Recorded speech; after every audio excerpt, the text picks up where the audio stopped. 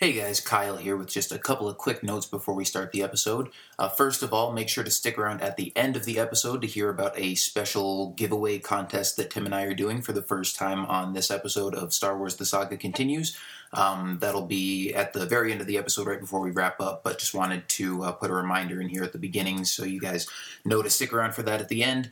Also, I got to be a guest on the most recent episode of the Wampus Lair podcast along with Jason and Carl, who host that podcast, and Michael Cohen from Frontlines, and a whole bunch of other people. We had about 10 people in on that podcast just having a good time and talking Star Wars. So head on over there if you want to check that out. I think they should have that episode up already, or if not, they should sometime pretty soon this week. So that should be a lot of fun. Thanks, and we'll get back to our regularly scheduled program now. Enjoy the episode.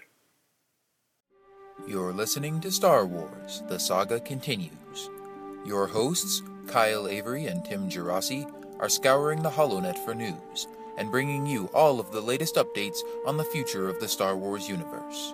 And the future is bright indeed, so we invite you to join us on this exciting journey as the saga continues. Always in motion is the future. This is just the beginning. You'll find I'm full of surprises. It's not over yet. No, there is another.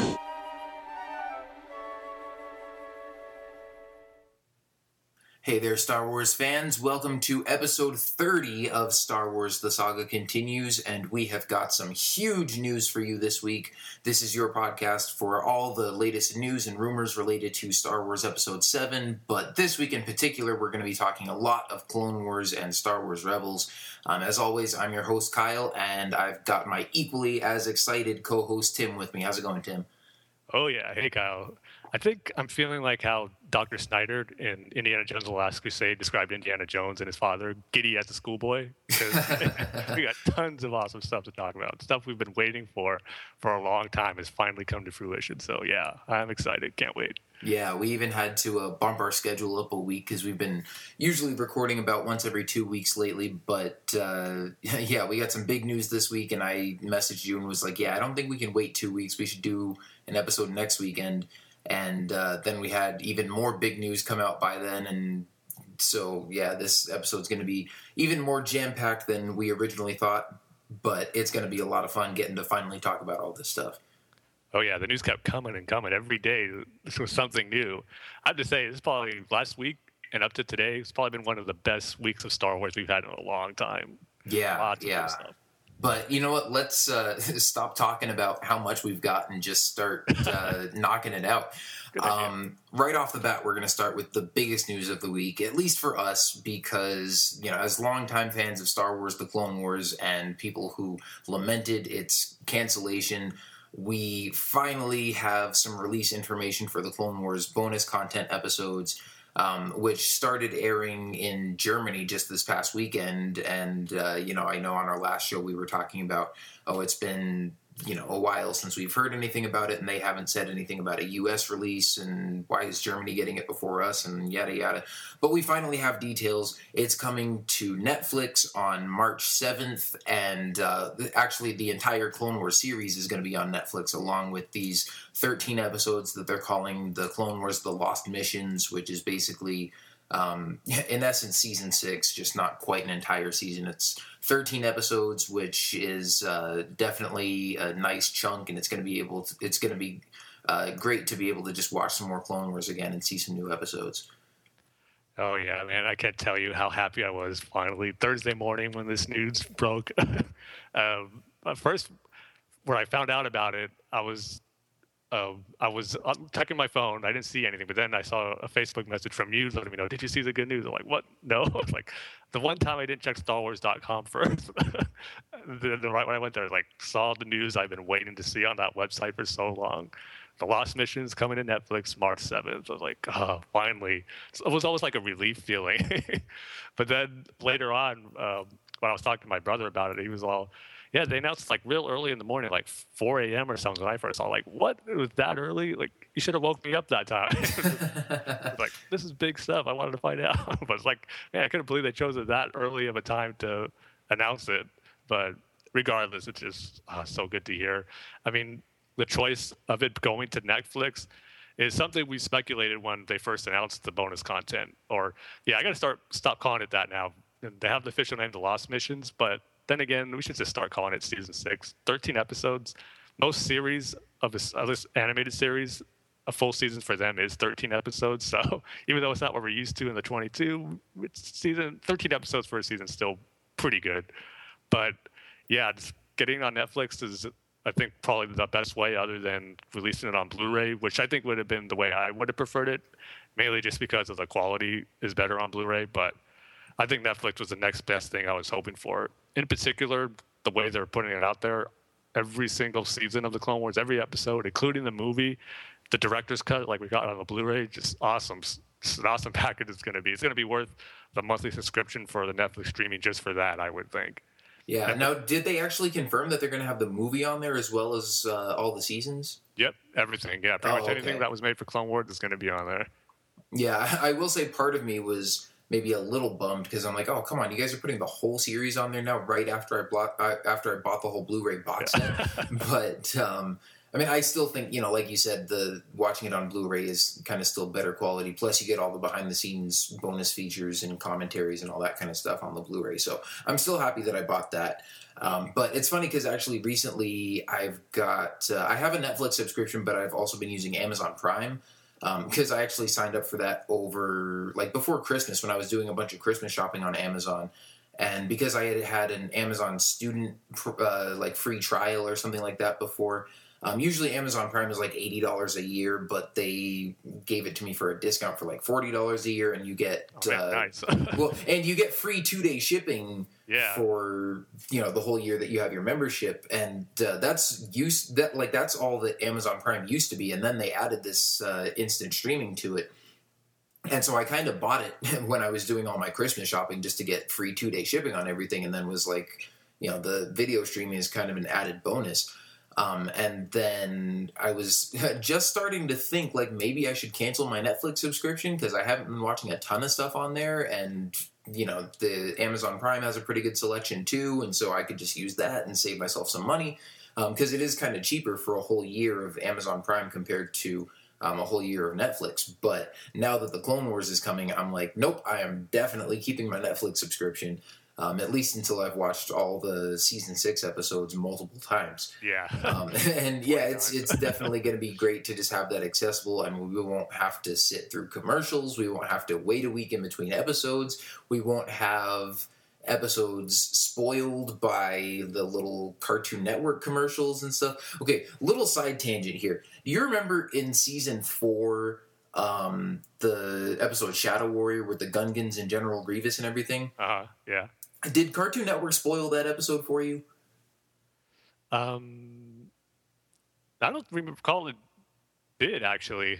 I mean, I don't think there was anything really that shocked me when I watched it, but at the same time, I don't remember knowing anything about it before I saw it either.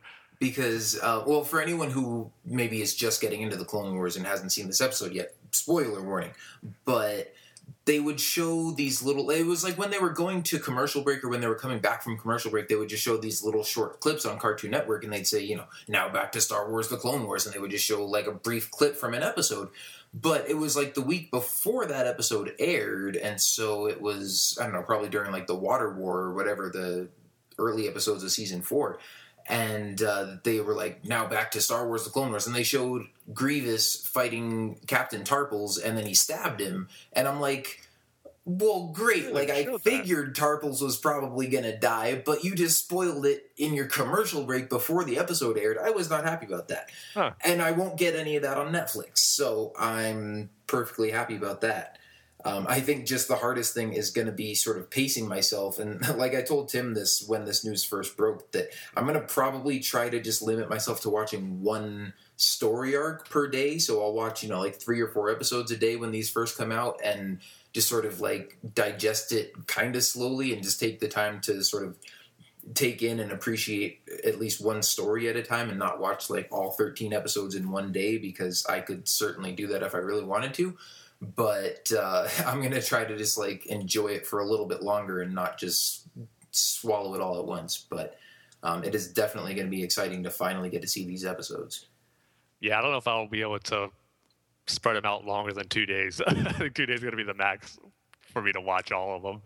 But I think it's just going to be great, like you're mentioning, just being able to watch a full arc all in one altogether. I mean, this will be the first time since the movie, and at least for me anyway, when I saw the Savage Press episodes, the Night Sister ones from season 3 at a screening, the first time we'll be seeing a brand new arc all together as one and not waiting for the next episode. That's when Clone Wars is at its best. It's like you're watching the Star Wars movie that way, and to be able to see 4 arcs like that for the first time is going to be awesome, especially how these arcs have been described so far. So yeah, I can't wait for that.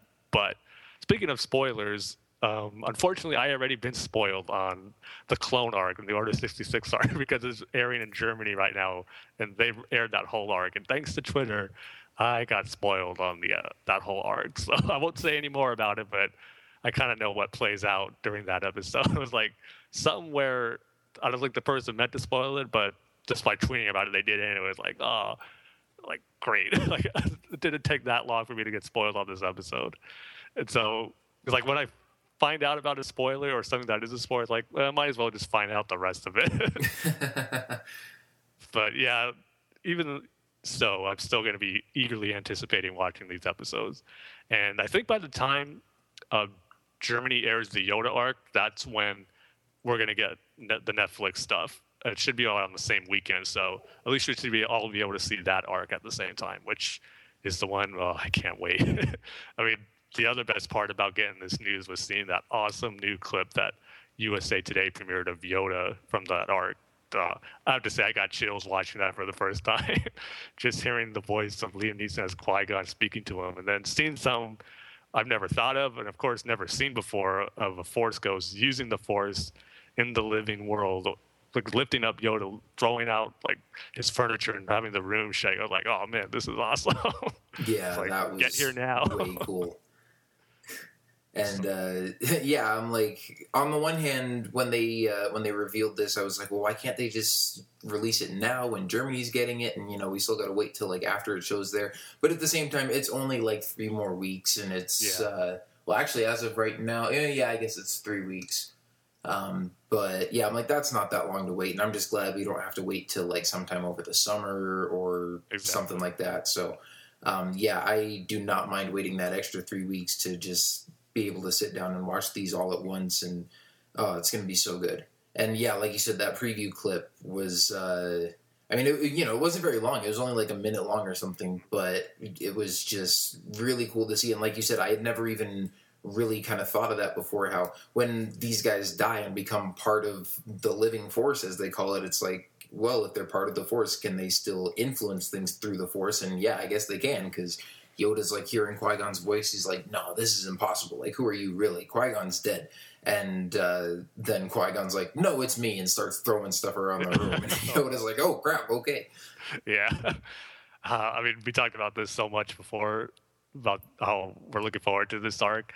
But now that you're actually seeing a real clip of it and just seeing what I think we're going to get some more knowledge and insight and maybe even mystery of the Force that we never knew before, just like we did with Mortis. I mean, Yoda was like, we're going to be experiencing this through Yoda, or how he's so surprised at everything that's going on just from that one clip with Qui-Gon. And yeah, I just can't see what the rest of that arc holds for us. It's going to be so awesome. And it's so good to finally know we have a date of when we're going to see it. That's the best part. Yeah. And it's funny because you've been talking about like, oh man, I can't wait for this announcement so we can finally get a trailer and see everything that's going to be in here. But along with this announcement, we didn't get any like full trailer showing all the episodes. We didn't get any official episode descriptions. Although, like I said, even though we never got any official confirmation from Lucasfilm, I'm just operating under the assumption that those episode descriptions from Germany were accurate. Yeah. But, it's like at this point, I don't really mind if they were airing on Disney XD or something and we had to like wait a week in between episodes. Then I would want to know like what's coming up and at least give us some little preview of what all the episodes are going to be. But when they're going to just dump them all on Netflix all at once and you can watch them at your leisure, I'm like, okay, you know what? I don't need a preview or a description or anything. I'll just wait 3 weeks, and then when they're there, I'll just then you can read the descriptions there on Netflix and watch whatever episodes you want and not have to wait a week in between them. So it's going to be pretty awesome. Yeah, that's good too. I mean, like you said, we didn't get any official episode descriptions like we did for the Germany stuff, which I kind of was expecting when we first got this announcement. But it has been confirmed, though, by some Lucasfilm employees on Twitter and like people who run on StarWars.com. They are planning to have like the official episode descriptions like they had before for each episode of the season. So they didn't say exactly if they're going to post them all at once as soon as they come on Netflix, but I imagine it would be pretty close, if not the day of, to get all those episode guides up. So we'll still have that also too to look forward to. Hopefully they still have those commentaries that the past seasons had. I don't know if they'll go that far like they did before, but at least we'll have something. But yeah, I was a little bit disappointed when I saw this and there was no trailer, especially when we had that awesome description of it from that Holland, I believe it was, event that they had a few months ago. But then when I saw that Yoda clip, I was like, okay, that made up for it. It's like we got something, so that was very cool. So all in all, I was happy with everything with this announcement on that day. Thursday was a very good day. Yeah, Thursday was a good day, and actually, was it Thursday when this was announced? February 13th was a Thursday, yep. Last Thursday. Wow, really? For some reason, okay. It feels like it's been longer than that. I thought this was like Tuesday or Wednesday when they announced this, and then was like, okay, Tim, we got to do a new episode this weekend, and then a bunch more stuff came out before then. But just shows you how much stuff there is. Yeah, seriously. Yeah, there's something else with Rebels that we'll get to later that came out just this past week and feels like it was like 2 or 3 weeks ago because there's so much stuff that's come out since then. But so for those of you who've listened to us on a regular basis, I'm sure you're probably glad to hear us finally stop whining about, like, this is coming out in Germany in 2 weeks and they haven't told us anything about it yet. Because we finally have our American release date. We have all our details about when we're going to be able to watch it and how. And I know a lot of people, too, are glad that this is coming to Netflix and not, like, Apple TV or some of the other things that we had heard rumored before. And I've also heard some people who are kind of upset because they're like, well, I don't have Netflix, so why can't I just buy it on DVD? Like, a 1 month subscription to Netflix is a whole lot cheaper than buying a Blu-ray or DVD copy of it, so plus you get a free I don't trial think too. It's that. Yeah, exactly. You also get a 1 month free trial. I think I even mentioned that on our Facebook page or something. I was like, yeah, if anybody hasn't tried Netflix yet and you haven't used your 1 month free trial, March 7th would be a good time to start it. Yeah, definitely. So, yeah, definitely excited to see that come up. And then we've got just a couple of quick Episode 7 related items to talk about this week. We've got some more kind of mumblings and rumors and stuff about the shooting dates. And this one comes from hitfix.com, and they actually say they have like multiple confirmed sources that are saying that Star Wars Episode 7 is set to start shooting mid-May and will run through September of this year, and that most principal casting on the film is complete, with many announcements still to come. Again, not really anything super surprising there. We've been talking for, seems like quite a while now, that we're hearing a lot of rumors and reports and things that filming is either going to start in April or May and go through most of the summer. So no big surprises there. And also now that we know the script is complete and they're doing a lot of pre-production and stuff, it wouldn't surprise me if they have a lot of the casting done and are just waiting for a good time to make some big announcements, or maybe they're still looking for one main actor or something like that. But I'm sure we'll get those announcements coming up pretty soon. But it's like at this point, I can kind of wait on that just because we've been getting some actual big news the past week or so. And so it's like, I'm not so like starved for news anymore. So whenever we finally get some Episode 7 casting news, I'll be happy about it. But I'm not just sort of like hanging on the edge of my seat for it.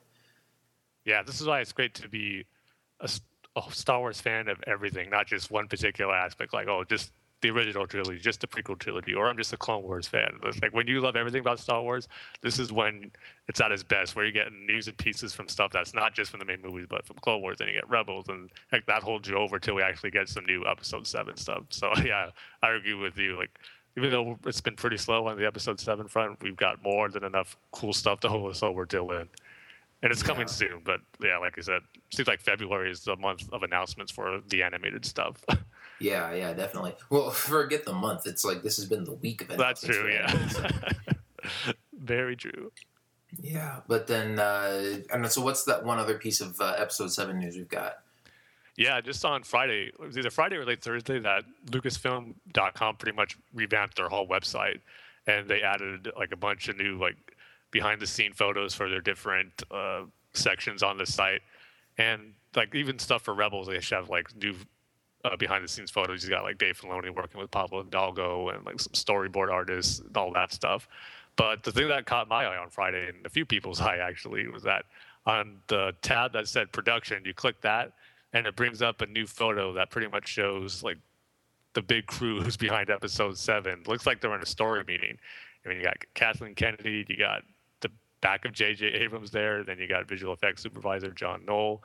But then if you look at the behind Kathleen Kennedy, you can see some what looks to be maybe some concept art of episode 7. I mean, it does make sense. You got all the crew there who's working on the film, and if you zoom in on that picture, you can see the Falcon in one of those concept designs, and you don't know exactly where it's at. It looks like it's hovering over a planet or like around the atmosphere or in space. You can't really tell, but you could definitely make out the Falcon, and it was just kind of cool if that is actually some episode 7 concept art that we kind of always assumed the Falcon was going to be in there, but still, for me anyway, just getting that little hint and that official look that it is there, it's pretty cool. And then just seeing everyone who's involved in that photo is like, it's happening. I mean, they're all in the know in that shot, but to kind of give us a little sneak peek into that was pretty cool, I thought. And I just think overall, in general, the new Lucasfilm website is going to be one to keep an eye on, because you may get some more photos like this eventually as they update it, and who knows what we might find. We might get some little sneak peeks like we did in this shot right here. So I thought that was pretty cool. Kind of a little bit of a episode 7 to go in with the great Clone Wars and Rebel stuff we got in the week. Yeah, and I think this was probably intentional too, because a lot of times you'll see, like, if there's videos with Dave Filoni or something and they've got Clone Wars concept art in the background, they'll blur out anything that they don't want you to see. Yeah. Even if it's like way far in the background, it'll still be blurry. And I'm like, man, I couldn't even see that even if I was trying to look for it, but yeah, it's definitely cool to see that. On the one hand, it was like nothing really surprising, because I was seeing this pop up everywhere on the internet, and everybody's like, "Oh, new concept art revealed for Episode 7, revealing the Millennium Falcon." And I'm like, "Yeah, we've heard for a long time, various rumors and things that they were building a full scale Millennium Falcon, and that the ship was going to come back in the show and all this kind of stuff. And with all the rumors about Han and Luke and Leia coming back, if those 3 do come back, what other ship are they going to be in? Come on, seriously." Yeah. But at the same time, it was cool to finally, like you said, just get a glimpse of it, and you're kind of like, oh man, that's actually it. Like, it's really happening. So, yeah, that was definitely cool to see. And it would be kind of cool to see some more just sort of real small Easter egg type teasers like that if they drop some more pictures and stuff like that on the website. Yeah, and I would love to know what they're talking about right there in that photo, in that meeting that they're having. For all we know, they could be like, all right, we've just spent like 4 hours going over the episode 7 script. Who wants lunch? Yeah. They're like, all right, JJ, what do you want from Taco Bell? Or maybe they're just posing specifically for that one photo. They all sat there like, okay, let's go. Yeah. They're all talking about having the story meetings and stuff in like their socks and white T-shirts, and then somebody's like, all right, guys, group picture, and they all dress up all nice and look like they're super serious. Yeah, and you put your hands up like you're describing something, and we'll look like we're listening intently to you. On 3, 1, 2, 3. Okay, let's go. Yeah, but I mean, like you said too, great team of people, obviously, to see working behind the scenes on this thing. So should be very cool when we finally get a glimpse of what they're working on.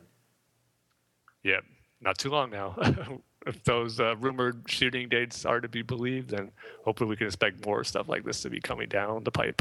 Yeah, definitely. Although, I mean, like I keep saying, I hope that we don't get a whole lot of spoilerish type stuff leaking out once the shooting does start. And I'm sure they'll be real careful and secretive about it. But at the same time, once they start releasing some official behind the scenes photos and all that kind of stuff. Yeah, it's going to be really exciting. Like you said, it's going to just sort of be that realization of like, man, it's actually happening. Like, it's all in motion now. It's not just a script. Like, they have actors in front of a camera that's going to turn into episode 7. So, yep. Heck, I'd be happy just with like small updates like this, like different production meeting photos, and maybe even just some concept drawings that aren't spoiler stuff, but just some stuff knowing that we're going to see in episode 7 is enough to hold me over to that actual shooting and all that official announcement stuff comes along.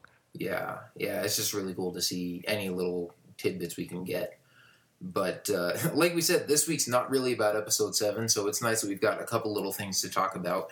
But we have plenty to hold us over in the meantime. We talked about the Clone Wars bonus season 6 lost missions, etc., etc. But we also had a ton of Star Wars Rebels stuff come out this week.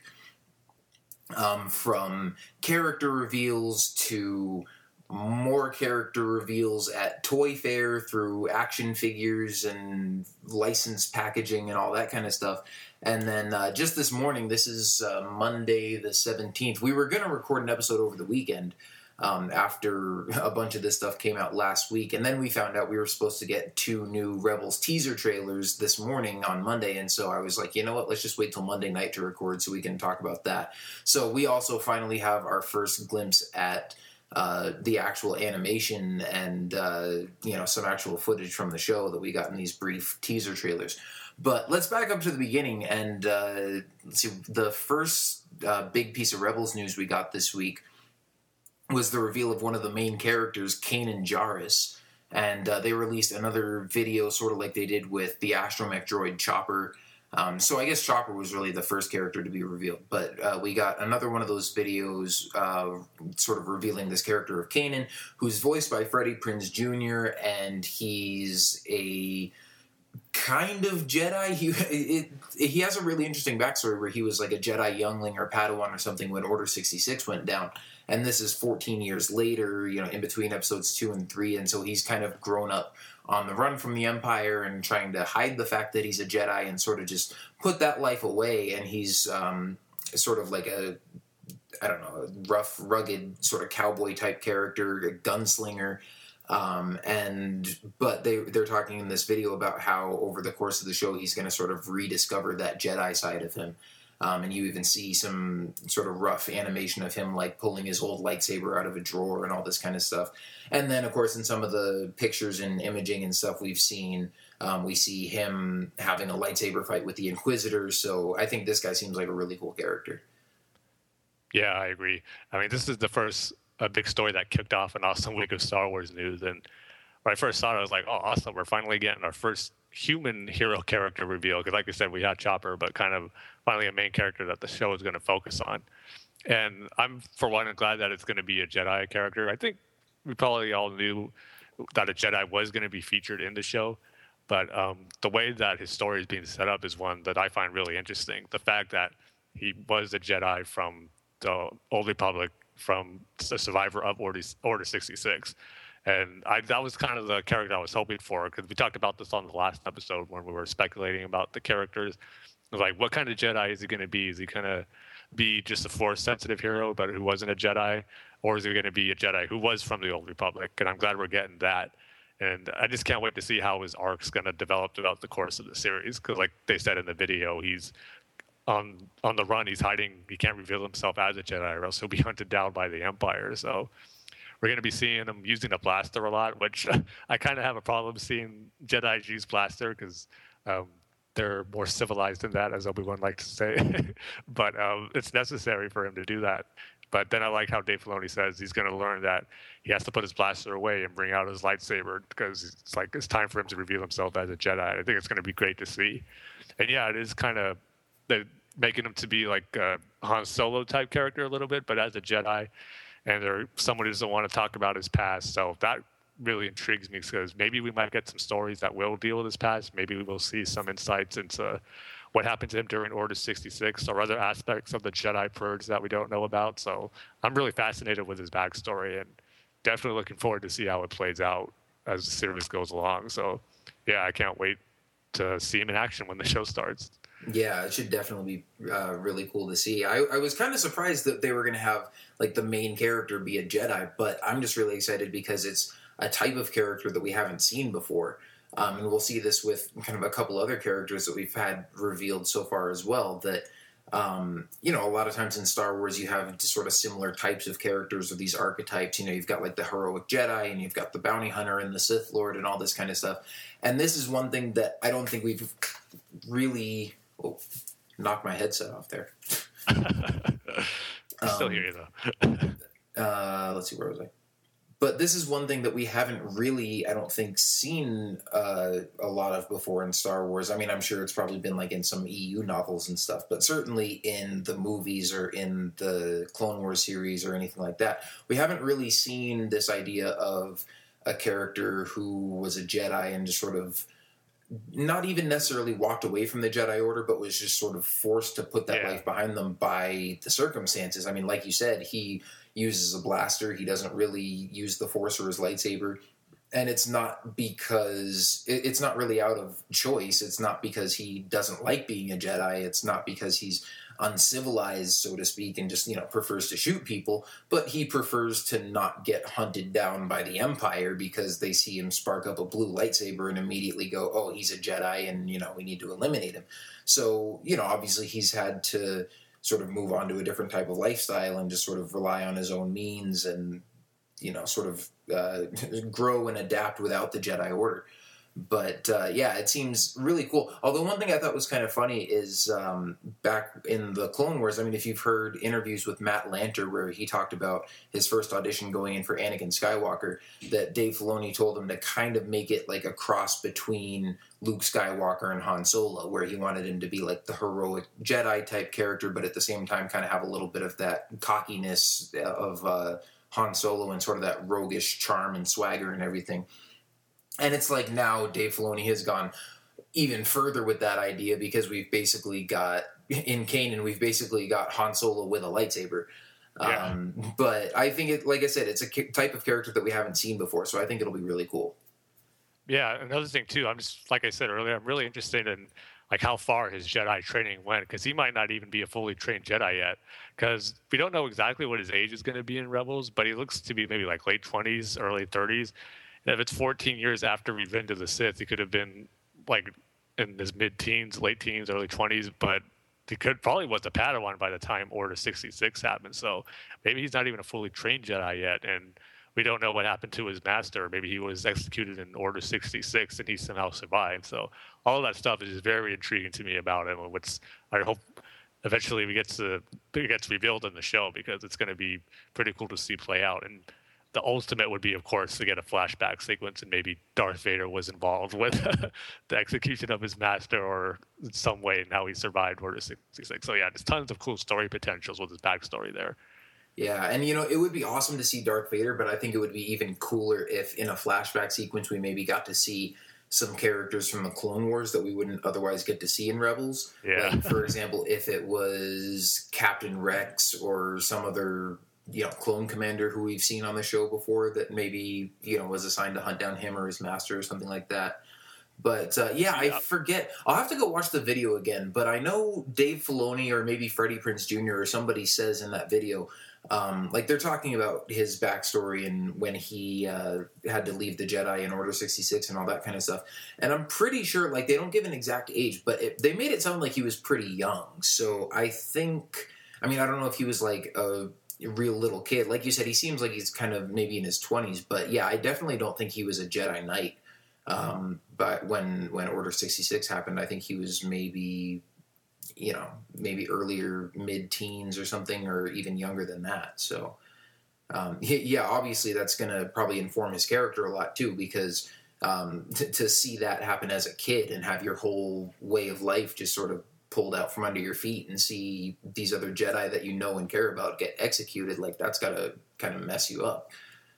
Yeah, going back to your point real quick about how cool it would be in a flashback to see some clone characters be involved with that. I think it would be even cooler if, so you were mentioning Captain Rex, how I really think he's not going to go with the Empire. He's somehow going to leave on or just where he's not going to agree where they're going. And I think it'd be cool if they ever do decide to bring him back. Maybe he's the clone who helps Kanan escape Order 66. So, like, he was the one who helped him survive, and maybe he owes his survival to Captain Rex, and they somehow have a connection that way. That'd be a cool way to bring him into it. Yeah, I mean, that would be cool too. I mean, because I don't really think Rex would go along with Order 66 either. But it's like at this point with Clone Wars getting canceled, they don't really have a lot of time to go and explore that. Exactly. And so I don't think. I mean, you know, they could maybe put that in a flashback or something, but at this point, I'm hoping for more of just like a cameo or something from some recognizable Clone Wars character. Although, if Rex somehow does come back and become a character in Rebels who has, you know, left the Empire and decided not to go against the Jedi and all this kind of stuff, I mean, that could be cool to see too. And I also hope too that they don't keep his background like a mystery for so long, because unless it's something really important to the series, but for right now, just looking back on it, it should be something that we can kind of put together. I mean, he survived Order 66, but how did he survive and what were the circumstances? And I don't think that's something you have to keep a secret for a while. But like I said, unless they have something bigger planned for him and his past ties into that in a big way, then I guess they will keep it a secret. But personally, I hope it's something that we get to see revealed pretty early on. It's probably just part of me because I just want to know right away.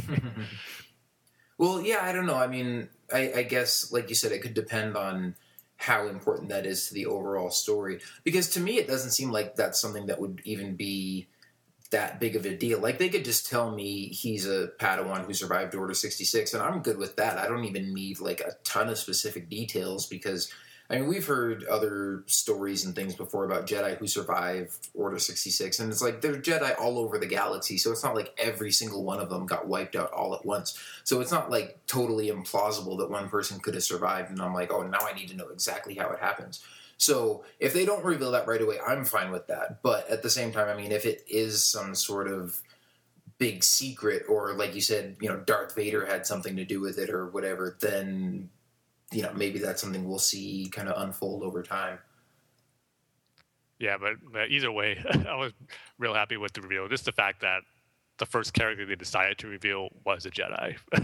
And because since the show is called Star Wars Rebels, I was kind of thinking, you know, maybe the Jedi character of the series will be mainly for the background and not have an integral part into it. But it looks like Kanan's going to have a pretty big part. And then we'll get into later with Ezra, the other character revealed. But for the first one that we got to be introduced to, I was happy with it. And just made me just more excited for the show. So I think it was a good job on Lucasfilm's part to have Kanan be the first hero character anyway we got introduced to.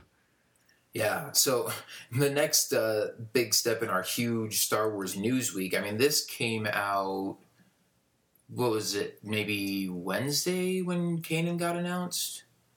Kanan was actually announced on Tuesday, the 11th. Okay, so that was Tuesday. Then Thursday we had the Clone Wars Lost Missions, finally got information about that. Then Friday we got another one of these character reveal videos introducing Ezra Bridger, who is another character that, you know, we talked about and speculated before because we had seen him on a Lego set box.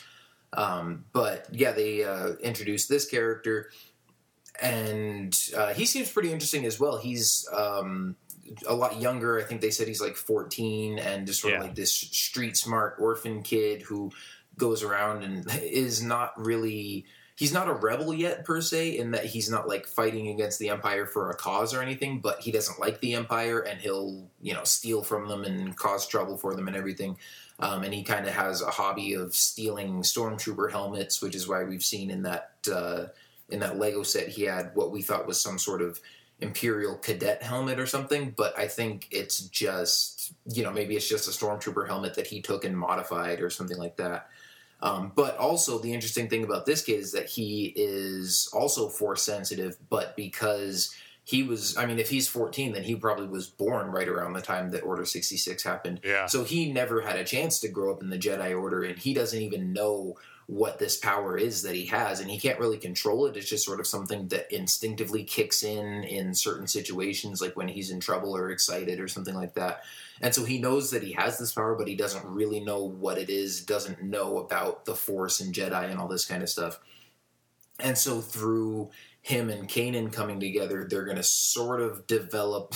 It should be interesting because I think it's going to be like this really unorthodox master and student relationship where obviously it's going to sort of be like Anakin and Ahsoka, except that, Kanan is not a legitimate Jedi Knight, so to speak, and Ezra is certainly not a Jedi Padawan, but they're sort of learning from each other, and through helping Ezra, Kanan is going to sort of regain some of his Jedi mojo, if you will, and at the same time, Ezra is going to be learning more about this mysterious power that he has. So it should be pretty interesting, and I think there's going to be a really interesting relationship between those characters. Yeah, for Ezra's reveal, this one kind of took me by surprise, because just basing on some of the reports we heard from those Lego sets and the descriptions there, I was really banking on him being like a character who was in the Imperial Academy. In the Lego description, it just said he was like a cadet from the Imperial Academy, and I was thinking, oh, okay, so he's going to be like the character who was for the Empire, but then something happens where he sees something that they're doing is wrong, and he decides to leave, and then he comes across the crew of the Ghost, and that's how he's going to join the Rebels. That's why he has the Stormtrooper cadet helmet. I thought that was the path they were going to go, and I thought that was a pretty cool way to go, to have someone who is actually part of the Empire but leave it to join the Rebels. So when it got announced here that he was basically this street kid and a con artist, and then that he was force sensitive and likes to steal Stormtroopers' helmets, like okay, it wasn't what I was expecting, but it's still a pretty cool background story for the character to have, especially for me anyway, him being a force sensitive, but he doesn't know what it is, and he just thinks he has these powers, and he's using it to his advantage to steal from the Empire and to survive. But then when he comes across Kanan, they're going to both, pretty much like you said, help each other reach, I guess, a goal that they're going to eventually have that's going to affect the Rebel Alliance and shape the course of the galaxy, really. And when it first got announced for Kanan, I thought this way, but now, especially with Ezra, how they're both going to be force sensitive. Kanan's a Jedi Knight, and then he's going to help Ezra train to become a Jedi Knight. I just can't help but wonder, kind of like with Ahsoka when she was first revealed to be Anakin's Padawan, what's going to be the fate of these two characters by the time we get to A New Hope? I mean, right off the bat, I'm thinking Kanan's probably not going to survive this series. And Ezra, I'm not too sure on, because we'll see how far his training goes, because this goes back to the whole thing that in order for the rebellion to succeed, they needed Luke, who was a Jedi, and he was going to bring the Jedi Order back. But so they had a Jedi who was part of the Rebel Alliance, and I've always was under the assumption that he was the only one, and of course that's why he succeeded in blowing up the Death Star in A New Hope.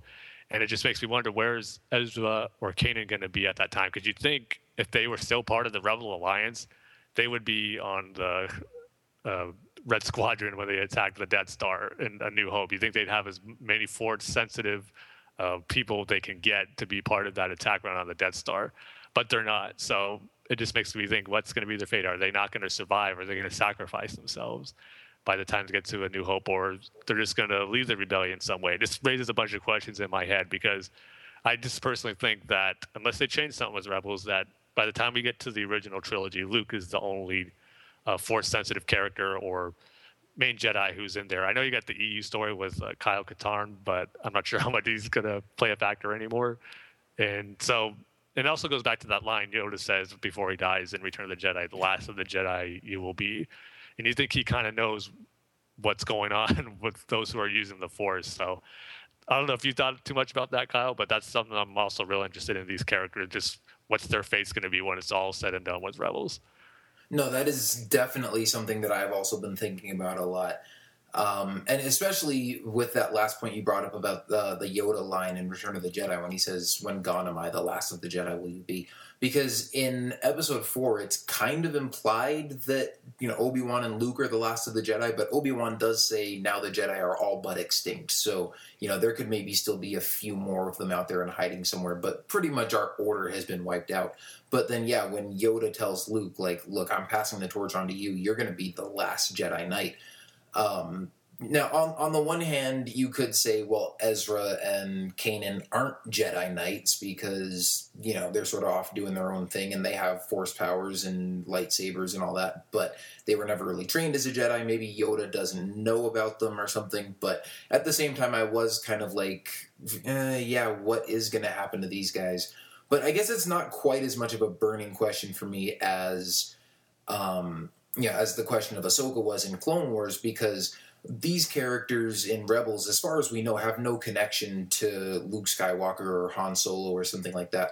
So I think it's a lot more plausible that these guys could still be out there doing stuff in the original trilogy than it would be to assume that like Ahsoka is still out there doing stuff in Revenge of the Sith when she was Anakin's Padawan. Although at this point, now that we know she's left the Jedi Order and gone off to do her own thing anyways, she could still be alive during Episode 3, but I mean, at the beginning, when she was Anakin's Padawan, you're thinking, like, well, if she's still Anakin's Padawan by the time of Revenge of the Sith and doesn't show up at all in the movie, that kind of leaves a big hole to be filled. Whereas with these guys, at least you're not like, well, this is Luke's best friend or Han's brother or whatever. Like, why are they never mentioned in the movie? They're, separate characters that are off doing their own thing. But at the same time, like you said, it does sort of raise those questions. And I'm also interested to see just what these guys' roles will be in the Rebel Alliance. Yeah. There was actually an article on IGN that also came out this week with Greg Wiseman talking about Rebels, and he shared some pretty cool stuff and was just talking about sort of the tone that they're going for and what's going to happen on the show and all that sort of thing. But one thing that was interesting that kind of stuck out for me is how he's talking about, like, at the beginning of the show, there is no Rebel Alliance. And it's not like these characters are the Rebel Alliance. It's going to take a while, like, even beyond the first season before you see, like, the full-fledged military operation that is the Rebel Alliance coming together to fight the Empire. Like, you're going to see it slowly build up and slowly come together. But at the beginning of A New Hope, they say, the rebellion has just won their first major victory against the Empire, and this takes place 5 years before that. So it's going to take them a long time to build up to that point.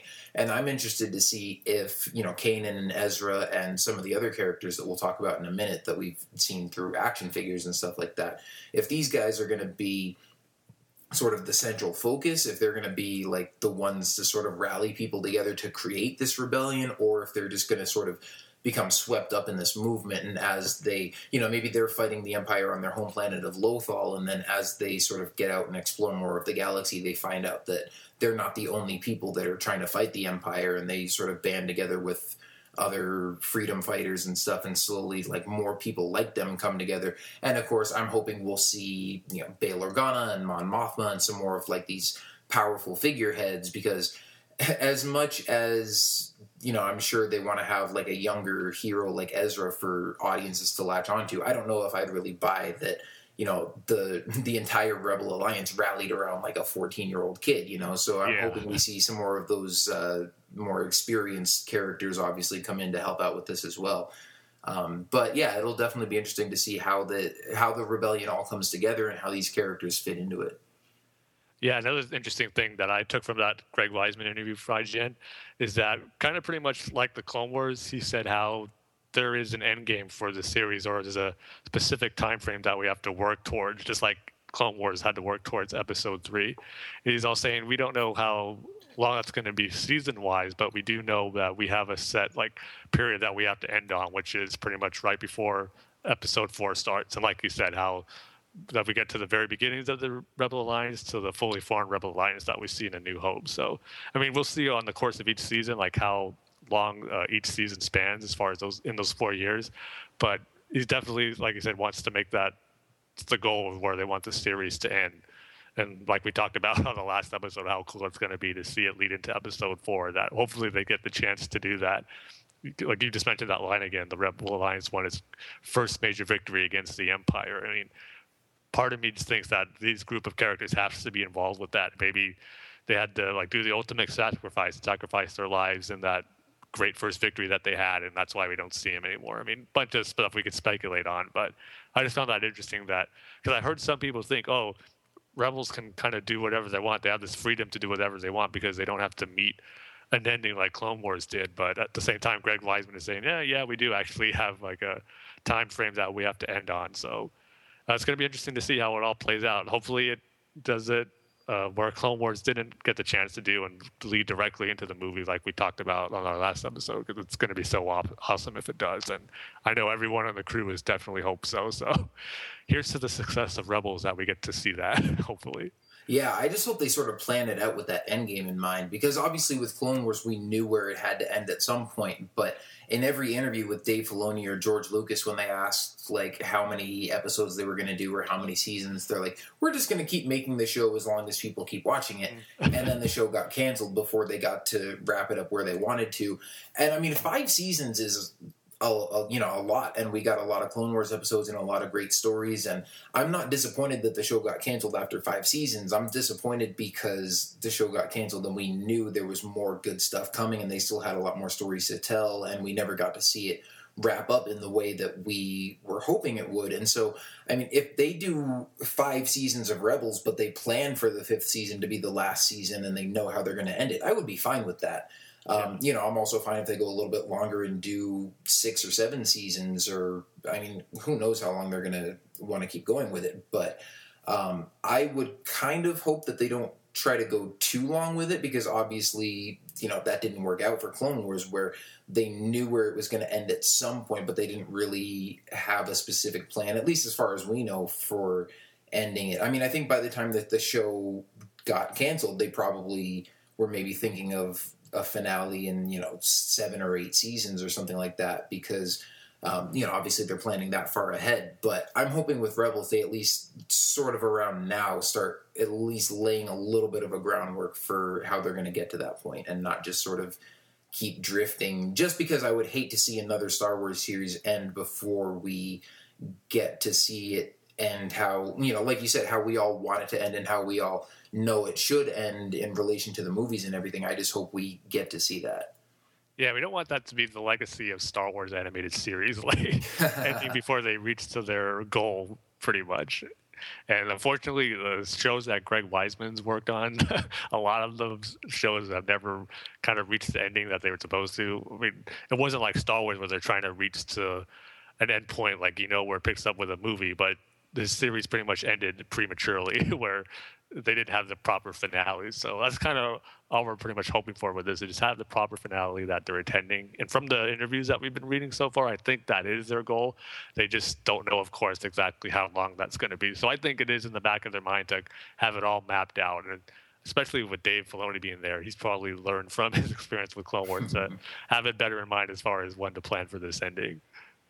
Yeah, well, we can only hope, but like you said, it seems like these guys would probably learn from their past experiences, and especially from Greg Weisman's interview too. It sounds like they're at least thinking about it. So I hope they get to reach that satisfying conclusion at the end of it. But at the same time, I'm not really thinking too far ahead with that, because I mean, even as far as the timeline goes, I think they have a little bit more time to work with on Rebels than they did with Clone Wars, because it was kind of established even before the Clone Wars series started that the Clone Wars took place over like 3.5 years, and Rebels is starting 5 years before A New Hope takes place. And I mean, even when you're talking about how we know how it's supposed to end with this battle against the Empire, we see that in the opening crawl of Episode 4, but we don't actually see it on screen like we do with Order 66 and the end of the Clone Wars. So I think they do have a little bit more flexibility there, and we have a description of how it's supposed to end, but I think with Episode 3, we had sort of a lot more specific criteria we were expecting them to meet, because we had seen all this stuff play out on screen. Like, we knew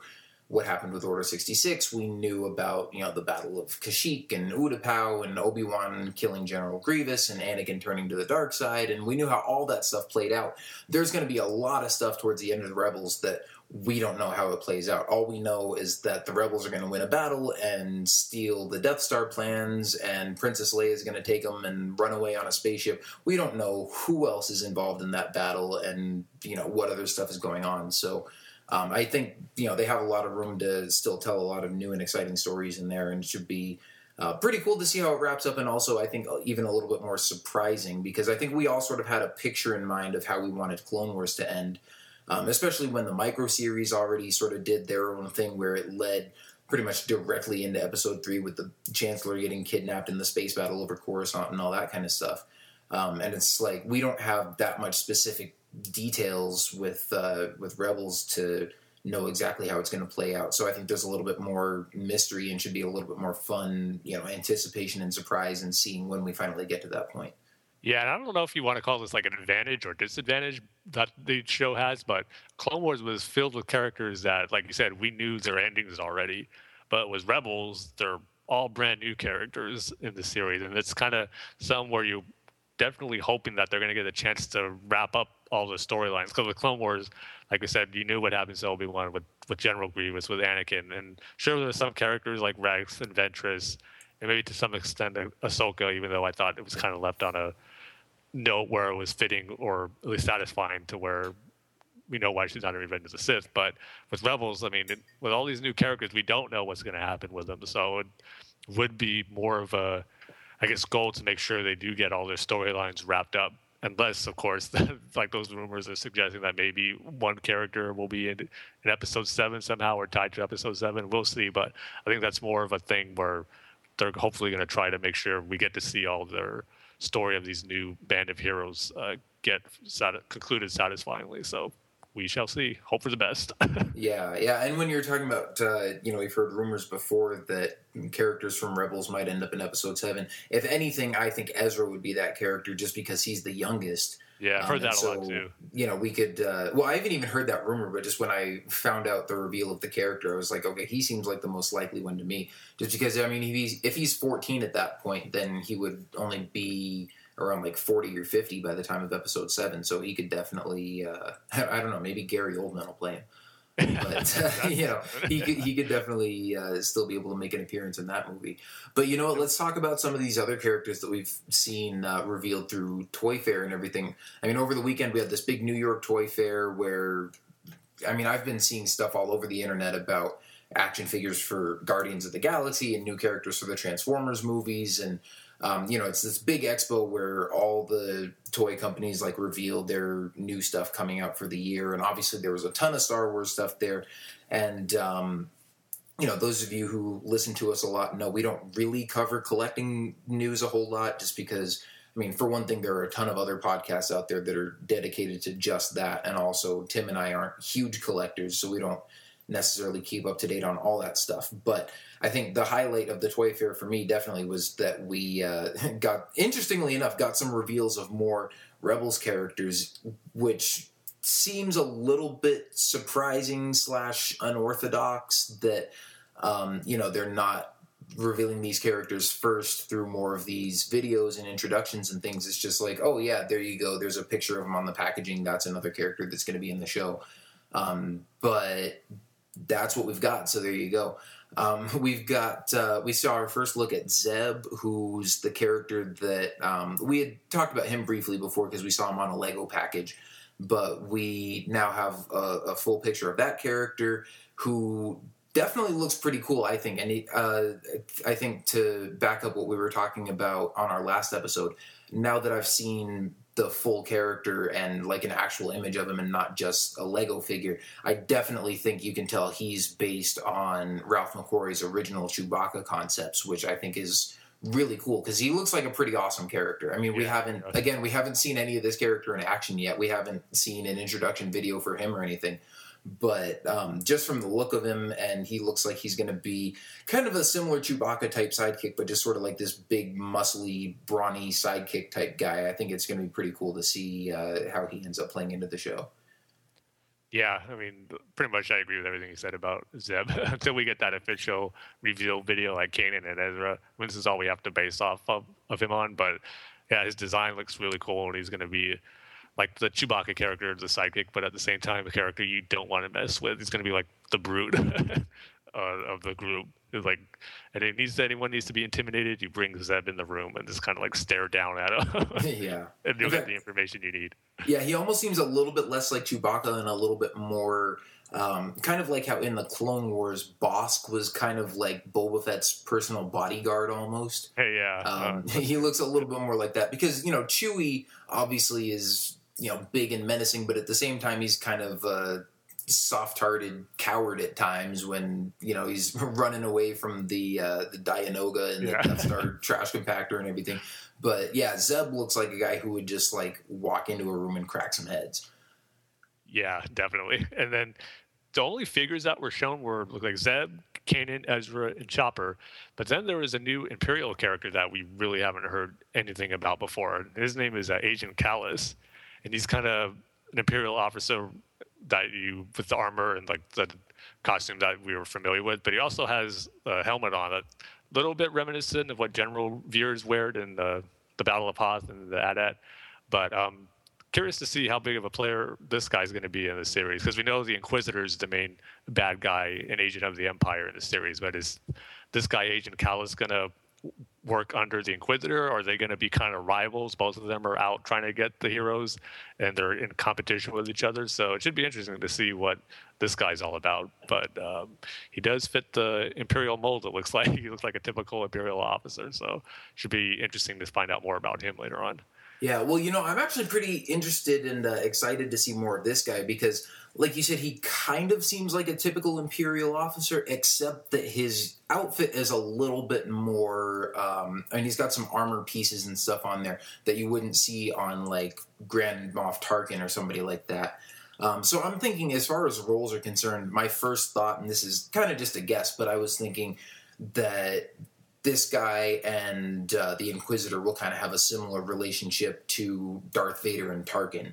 How, this guy is sort of not, obviously doesn't have the Force and a lightsaber and all that, but is just sort of in charge of like the Imperial military forces and might work under the Inquisitor or alongside him. But I also like that, just by the fact that, he's got a helmet and some chest armor on and stuff, it looks like he's going to be a guy who's not afraid to go out there and get his hands dirty and actually do some field work. And he's not just going to be like sitting in a command room issuing orders and threatening to blow up people's planets with his giant super laser and all that kind of stuff like Tarkin does.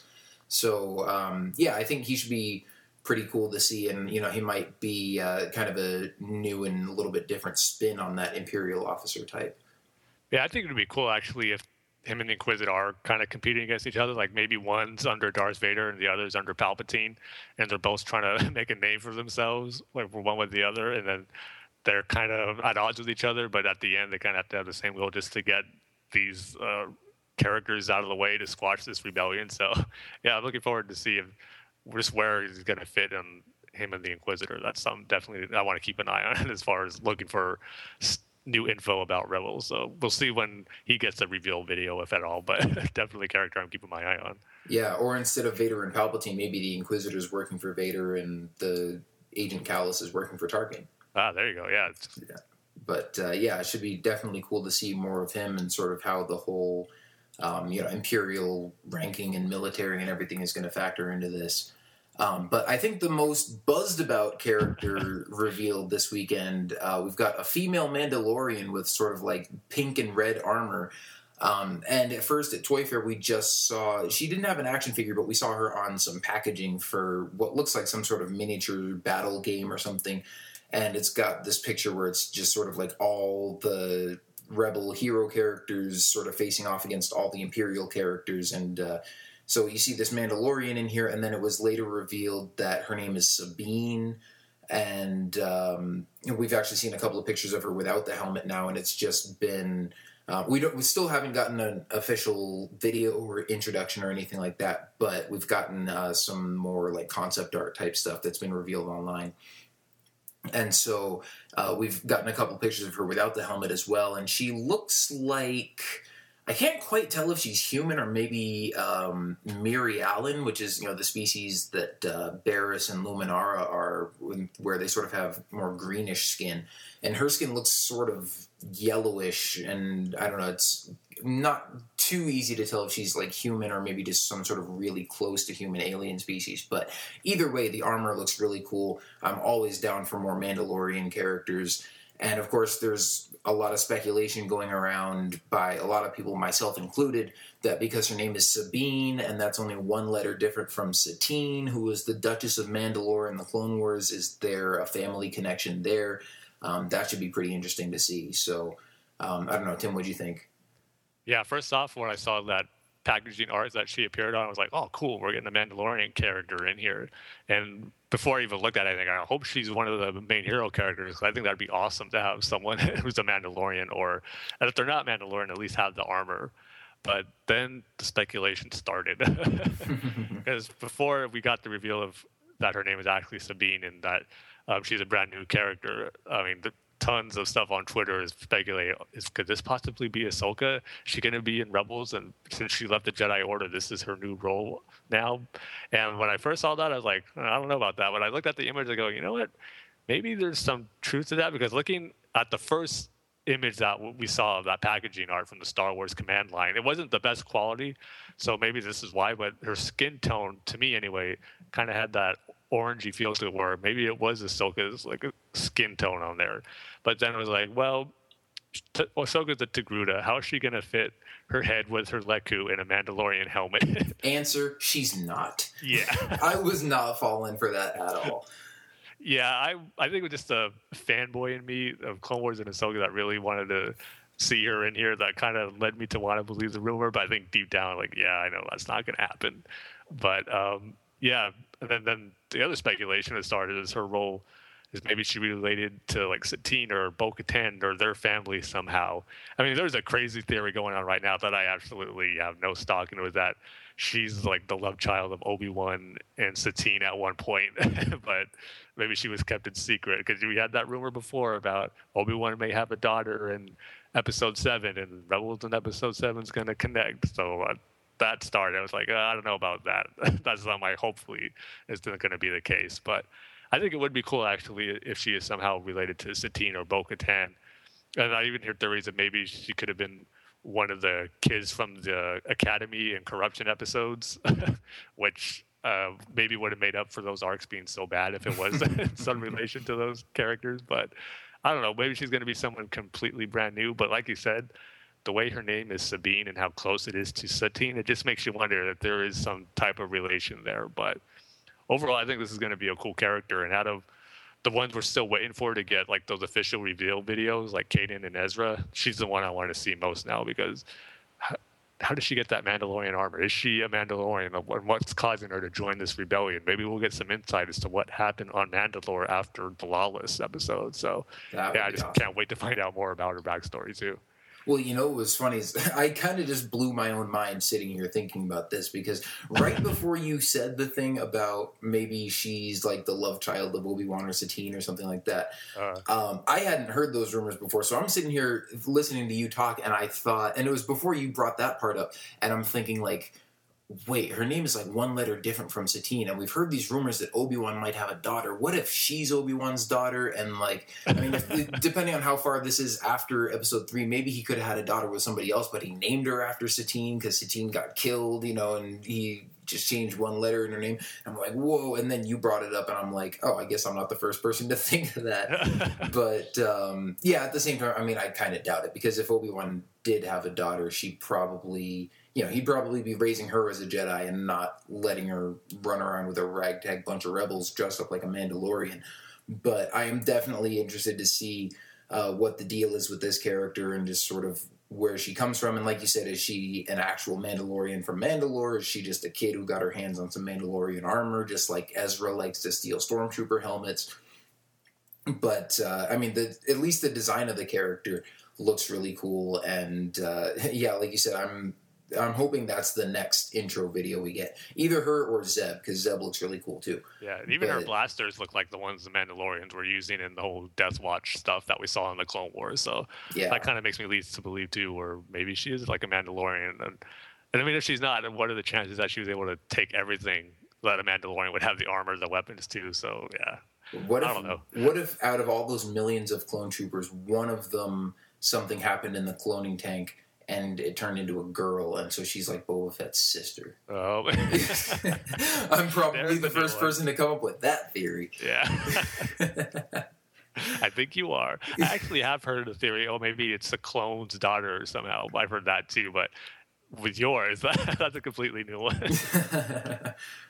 Yeah, but yeah, definitely too, should be interesting to see. Yeah, with bringing out Ezra, how he has his Stormtrooper helmet, and now Sabine has the Mandalorian helmet. Nothing against the way these characters look and their designs, but I just hope whenever they're in battle, we see them with their helmets on, because they're just so cool to see in battle too. It's like, that's what makes part of Star Wars great for me, to see all these great designs and cool looking designs in the helmet. So hoping they wear them a lot, not just in battles, but maybe when they have to sneak around in like Imperial bases or something. Yeah, well, especially with Sabine and the Mandalorian armor. I'm not so sure about Ezra because, well, then again, I mean, he's 14. I don't know how many big battles he's going to be involved in anyways, but I don't know. The image of a kid, and he wears just sort of like this orange jumpsuit looking thing, wearing like a big white Stormtrooper helmet on top of that, looks kind of goofy, but at the same time, I mean, I think it's fitting for like this street kid, but if you're in the middle of a serious battle, I don't know how cool that would look. But Mandalorian armor, like, it's hard to make Mandalorian armor not look cool. So yeah, I definitely would love to see Sabine in some battles like with the helmet on, but I think we will, because I mean, we've already seen it in this packaging art. Yeah, see, I even feel that way about Stormtroopers helmets too. It's like impossible to not look cool. Even like these people as jokes, like they're wearing their casual clothes and they have a Stormtrooper helmet on. Like, it still looks cool. Like it gets pulled off well no matter what you're wearing, unless you're naked. And yeah, that doesn't. Wow, I just thought of Lego Star Wars 2 when you can get like the beach troopers, which are basically stormtroopers with the helmets and speedos and nothing else on. Yeah. And then you see them in like those secret rooms, some in a hot tub. Yeah. There's like a secret room you can find on the Death Star where all the stormtroopers are chilling in a hot tub. Yeah. Oh man. But yeah, so those were the only two characters that were sort of, well, I guess three characters, because we've got Zeb and Sabine and also Agent Kallus that we got our first look at through the packaging and stuff at Toy Fair. Now, the one other thing that we saw there that kind of, I mean, struck me kind of as a reveal, because we'd seen in Ezra's video, obviously, the talk about him being Force sensitive and how Kanan is going to help him discover a little bit more of that.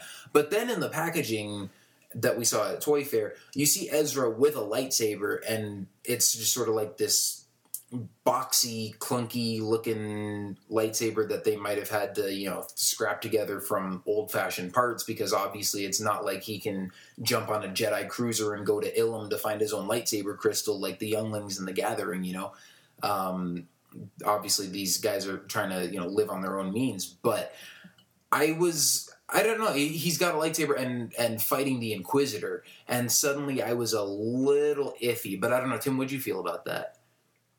Yeah, it did kind of take me by surprise, because you expect that to be Kanan on there with the Inquisitor, because even in his video, it looked like they showed a picture of him about to face off against the Inquisitor. So I was kind of surprised to see it be Ezra on that box. I will say this right off the bat, I just love that whole box art for the Star Wars command line. And you got one side with the Rebels where you see Ezra, Kanan, Sabine, and Zeb, and then on the other side, you got the Imperial. You see the TIE Fighter, Stormtroopers, the Inquisitor. And I love how the Inquisitor looks with that helmet that he has on.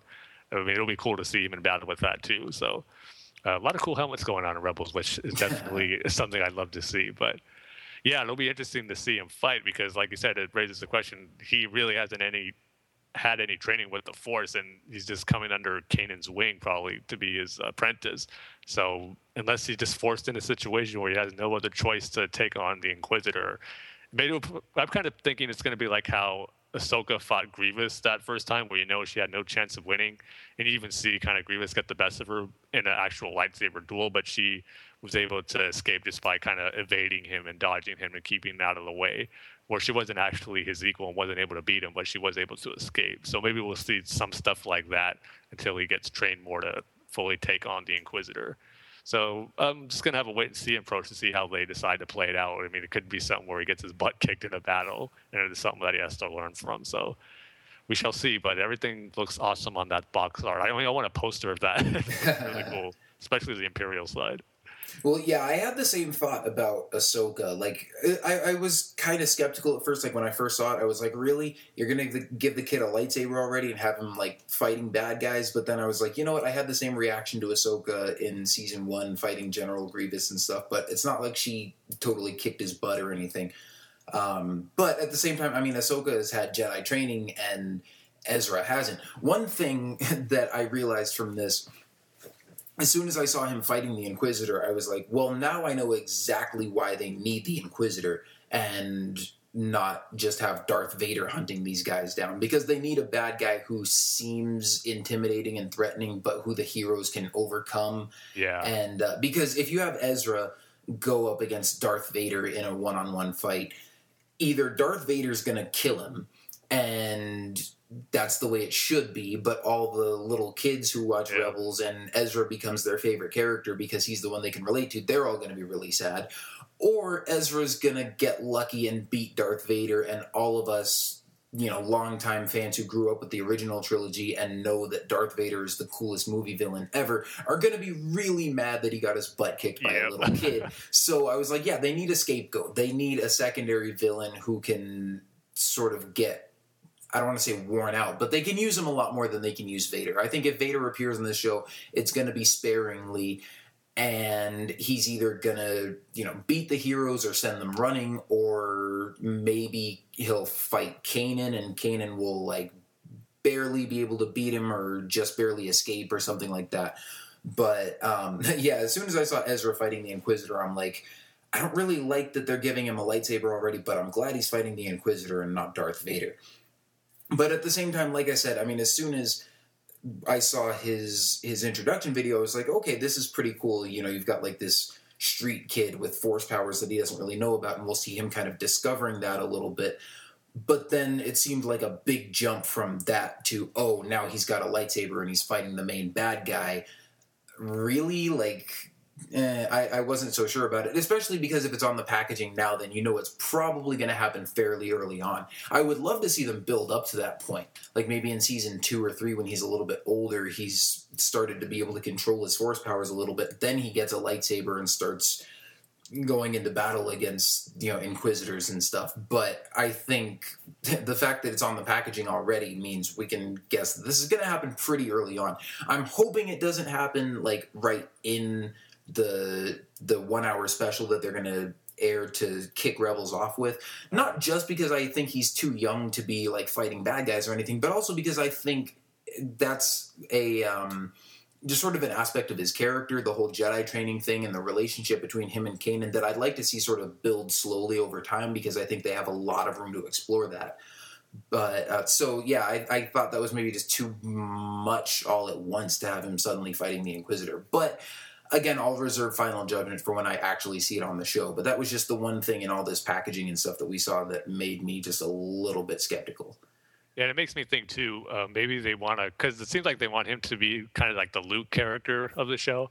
And maybe they're going to do something like an Empire where he shouldn't go out to face the Inquisitor, but yet he does it on his own, because they've already said he's a brash young kid, and he kind of does things on his own. So maybe he goes up against them when he shouldn't, and then, like we said, he gets his butt handed to him, and he's or gets his hand handed to him.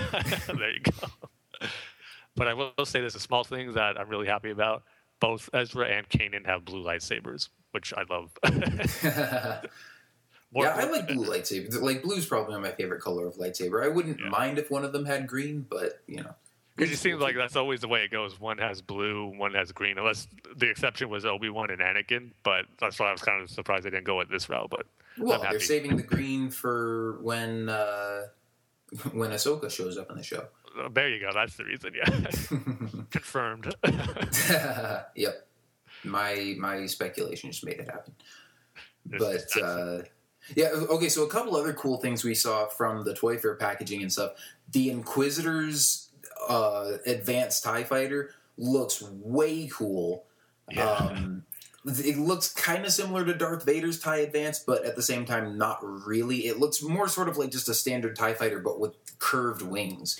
So, in a way, it kind of looks like a cross between... Because it does sort of have a little bit... I saw a top view of the toy that they had out there on display, and it looks like it does have a little bit of sort of that back section that Darth Vader's has, but it's definitely not as long as Vader's is. So it kind of looks like a cross between Darth Vader's TIE Advanced and a regular TIE fighter and Darth Maul's Sith Interceptor. Yeah, that has those, the more curved wing shape. And from the toy, you could tell. I mean, I saw a kind of close-up picture of one, and it looked like those wings had hinges where the wings could fold down, which Darth Maul's ship can also do. I don't know if that's actually how it's going to work in the show, or if that was just, if that's how they make the toy just so the wings can fit in the box. So I don't know. It'll be cool to see that thing in action and see how it actually looks and how the wings work and all that kind of stuff. But I thought that was a really cool ship design. Yeah, I agree. I mean, it was sitting right next to the AT-DP. I think the new Walker is going to be, the AT-DP. And then, but the Inquisitor's TIE Fighter kind of stood out amongst that because, the Phantom, the TIE Fighter, and the AT-DP all in a row. And, the TIE Fighter is one where makes you kind of catches your eye the most, I would agree. Like you said, I got the Darth Maul is a ship vibe, too, from it. And along with Darth Vader's TIE Advance. So it's like a nice melding of all those different types of TIE Fighter designs, which makes it look really cool. Yeah, and it's just got, I mean, like you said, it stands out because it's got this nice, just sort of sleek, rounded look to it that just makes it look really kind of cool and slick. Yeah, I'm not much of a vehicle guy, really. I mean, pretty much I just go by X-Wings and TIE Fighters are pretty much, I guess the Jedi Starfighter from Episode 2, those are pretty much my favorite ship designs. But, like you said, this one did catch my eye, and I've seen a lot of reactions to it too, even more so than some figures. Where like, hey, did you see the TIE Advance? Or man, the Inquisitor's TIE Fighter looks really cool. I've seen that a lot, so it's definitely catching a lot of people's eyes how cool the design is. Yeah, and you mentioned the Jedi Starfighter. That's another thing it reminded me of just a little bit was the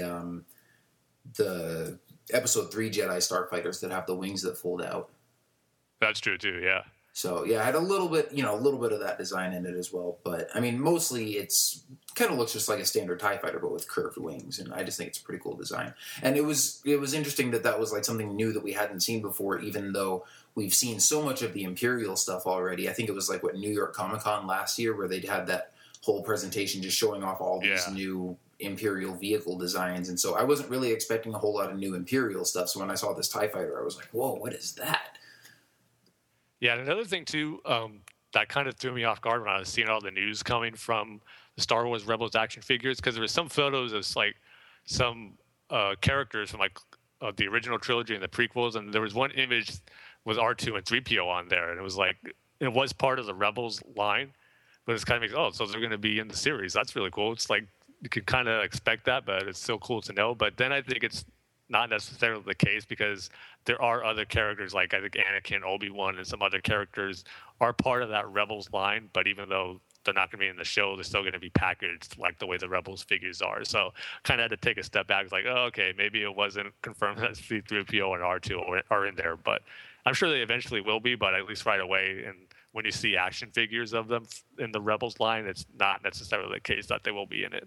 I don't think you're going to be seeing Anakin Skywalker in Rebels without being Darth Vader. Right. But I don't know, one article I was reading about it, they said like it was officially confirmed that R2-D2 and C-3PO were going to be confirmed in the series. Now, I don't know if that was whoever wrote the article just made that assumption based on the action figures, or if they actually like spoke to Hasbro or Lucasfilm or Disney person there at Toy Fair who confirmed it. But, I mean, regardless, like I said, in that Chopper video, you see a screenshot where they have concept art of Chopper compared to concept art of R2-D2, and it doesn't look like the R2-D2 from the Clone Wars. So I'm pretty sure that regardless of what line those action figures come from, that R2-D2 and presumably C-3PO will be in this series at some point. But I was surprised, like, if these are official Rebels action figures, I was kind of surprised that they would appear this early on. Because like we talked about earlier, how we're going to see the Rebel Alliance slowly build up. I would assume we would see R2 and 3PO alongside Bail Organa and even, Princess Leia if we see them at some point. But I wouldn't expect them to be in like the first few episodes of the show. So I'm kind of surprised they would have action figures already if those are in fact Rebels action figures. But I'm not surprised that those characters are going to appear in the show at some point. Yeah, totally agree. I just think it's weird, though, that they do that just for toy lines in general, include characters that, have nothing really to do with the show or even movies sometimes. 'Cause I remember when The Dark Knight was coming out and there is a toy of a Deathstroke. So that people, is Deathstroke going to be in the movie? But yeah, like there is no connection for him whatsoever to be in the movie. So the stuff like that confuses me. Like, why even bother to put them in there and just kind of keep it to stuff that characters that have to do with the actual show? I'm trying really hard right now not to go off on a totally unrelated tangent about how cool it would have been to see Deathstroke in The Dark Knight Rises, and how cool it is to see him in Arrow. But that is a discussion for another time. But yeah, I mean, the other thing too, there was a picture where they had, I think, a couple of characters from Rebels, because they also had an action figure of a Rebel stormtrooper. And they might have had, it was in this picture, there were a couple of Rebels characters, and then in the background you could see a Boba Fett action figure. And I was like, okay, it's probably one of like the Saga Legends or whatever the movie line is that they're doing right now. And, going along with all the Luke and Han action figures and all that kind of stuff. But I was like, is that a Boba Fett figure from Rebels? Like, how cool would that be? But yeah, I'm pretty sure that was just part of their movie line. Although I also would be surprised if we don't see Boba Fett at all in this series at some point. But I think one Mandalorian is enough for us to get all excited and speculating about for now. So I'll wait for the Sabine action figure and then wait and see if we get a Boba Fett one later. Yeah, there you go. Hey, but if she ends up being his sister, like your theory is, he'll have to show up at some point. Well, and then of course, being Star Wars, they have to like fall in love with each other, and then yeah, they won't find out till way later. Yeah, exactly. The Boba Fett standalone movie will deal with that.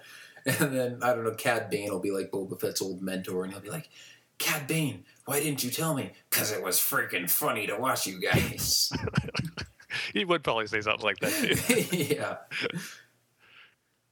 But, yeah, okay, and then, so we've got all the Rebels' main characters, except the one who was conspicuously absent from all this Toy Fair stuff was Hera Syndulla, who we've also mentioned before because we've seen her picture and description on some Lego packaging before Toy Fair, but she hasn't gotten an action figure or anything yet, and wasn't on any of those packages that we saw.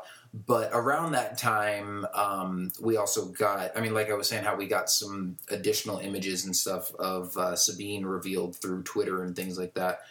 They also sent out a picture of Hera Syndulla, and it's just one image, but, like we've said from the Legos, she's a green-skinned Twi'lek. No official word yet on whether or not she's related to Cham Syndulla, but since they're the same species and have the same last name, I find it hard to believe that there wouldn't be a connection there. And I think it would be really cool if there was, because I thought Cham Syndulla was a pretty cool character. But I don't know, for all we know, they could say they're not related at all, and that Syndulla is like the Twi'lek version of Johnson. Yeah. I hope that's not the case. It seems like such a waste. Why would they pick that? And plus, too, Cham Syndulla's background fits with a character who would be someone who would lead the charge for a rebellion against the Empire. So it's like it all fits together too nicely for them not to do that. But I have to say, though, it is finally nice to see an image of Hera Syndulla that's not of a Lego figure. Kind of get a better idea of what she's going to look like. It's like she's going to be a cool character. And as we'll get to it a little bit when we talk about the teasers, but we're kind of getting the impression that she's probably going to be the one who's the captain of the Ghost, where it's going to be her ship. So, yeah, just another character that we're looking forward to seeing the video reveal sometime. So I guess if I had to choose an order, it would probably be Sabine, Zeb, then Hera. I want to see revealed just by excitement for the characters. So hopefully not too long of a wait now. Yeah, I think my order lineup would probably be just about the same. But, see, I don't know about Hera being the captain of the Ghost. I think in the video for Kanan, and I could be remembering wrong, I'll have to go watch it again, but I think when Freddie Prinze Jr. is describing the character, he talks about how he's sort of like the leader of this crew and that it's his ship, and if he tells you to do something, you got to do it. He says something along those lines. So I thought that, Kanan, I was under the impression that Kanan was the one who owned the ship and that maybe Hera's just the one who flies it or something like that. But again, we'll just have to wait and see when we get her sort of official character reveal, and then when we see how things play out in the show. But, one other thing I was going to mention, too, is that I don't remember where we heard the rumor a while ago that Freddie Prinze Jr. was, rumored to be voicing a character in Star Wars Rebels. But that is, I think, the first rumor so far that we've heard as just a rumor, and then it ended up being true. So mark that as one tally in the true rumors column, and we'll see how many more play out. Yeah, I mean, that's pretty rare. And even with Ezra, too, because Taylor Gray, who's going to be playing Ezra, was in that same group of actors who are rumored to be the voices for the main characters of Rebels. So it kind of would be safely to assume now that maybe the other actors mentioned in that report will be involved with Rebels somehow. I believe it was Steve Bloom was an actor in there, and Vanessa Marshall, and then also one of the actors who's been rumored for Episode 7, who has one of the last names that we can't pronounce, David Oyelowo or something. I know I'm screwing it up big time. Oyelowo or something like that. Yeah. So those are the other three that were mentioned in that initial report. So maybe they could be the other characters who we haven't gotten reveals yet. So, but I think it's, at least I'm taking it anyway, that it looks more than likely that those will be the other cast members for the series. Just the question of who they're playing now. Yeah. Except I think, so how many actors were in that report? It was like 5? Yeah, I think it was just those 5. At least I'm forgetting someone, but... No, except we need another female voice actor in there. And yeah, I mean, of course, once we find out who... there's more than just those 6 main characters, although I guess nobody's voicing Chopper, so that's like 5 of the main Rebel heroes. But then, of course, we've got the Inquisitor and Agent Kallus and all that kind of stuff. So it'll be interesting to see once we start getting more of the voice cast revealed, too. I'm definitely excited to see if there are any recognizable names or voices that are going to be voicing any of those other characters. Yeah, and I just hope too that maybe we're just being spoiled by this great week of had of news and reveals, that they just keep the pace up with these character reveals, because I don't see why they would reveal 2 characters with Kanan and Ezra, but then have a long gap between until we get the next reveal of the next batch of characters, especially when we saw all of them already in these different Toy Fair images. So I'm hoping it's a kind of steady schedule where we get these reveal videos, maybe like 1 or 2 a week, something like that. Mm-hmm. Well, even before we got Kanan, it had only been maybe a couple of weeks since we got the Chopper video. Yeah. So, I would think... I mean, I don't know if they'll keep up the pace with 1 or 2 a week. It kind of seemed to me like they were kind of trying to rush these out before Toy Fair. Like, oh, crap, everybody's about to see these characters for the first time anyway, so we might as well, reveal the 2 main characters. But, I would think... Let's be on the safe side here. I would think it won't be more than a month before we get the next one. But for all we know, it could be by the end of this week. So, yeah. Hopefully tomorrow. Yeah, but I mean, if it does come out tomorrow, we're not going to just stop and record another episode because it'll be too much. The Zabine or Zeb or Hera specific episode. Yeah. And, well, I mean, maybe if they come up with some really cool backstory. Like, if they say that Sabine is Boba Fett's sister, I'm recording another episode the minute that news comes out. Yeah, we have to. No It'll just be it'll be a real quick 10-minute episode. It'll be like, this is the news, this is what they said about Sabine, and I told you so. Yeah. Come back next week, may the Force be with you. We can all bask in your glory then. Yep.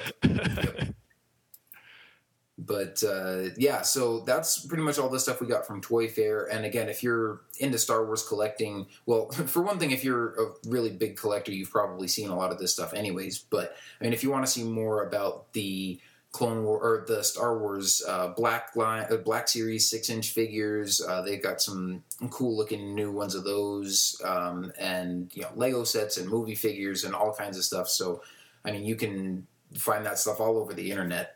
Just Google Star Wars Toy Fair, or it's on a lot of the main news websites and stuff. So that's all out there. There's a lot of other stuff that we're not necessarily going to cover on here because it doesn't necessarily pertain to Episode 7 or Rebels or any of the main topics that we usually cover.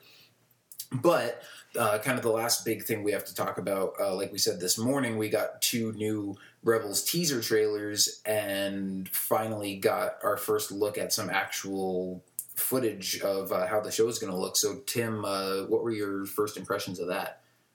Yeah, when I first saw it, it was like, before I hit the play button, I was like, please see actual footage. Don't be like that early 15-second trailer with the Star Destroyer. I kind of had a feeling we would because we knew they were each 30 seconds. So when I finally saw it, I was pretty much happy with how it looked. It's kind of weird because to me it feels familiar to Clone Wars, but at the same time different too. And to me that's a good thing. But the trailers mainly focus on Ezra. It seemed like.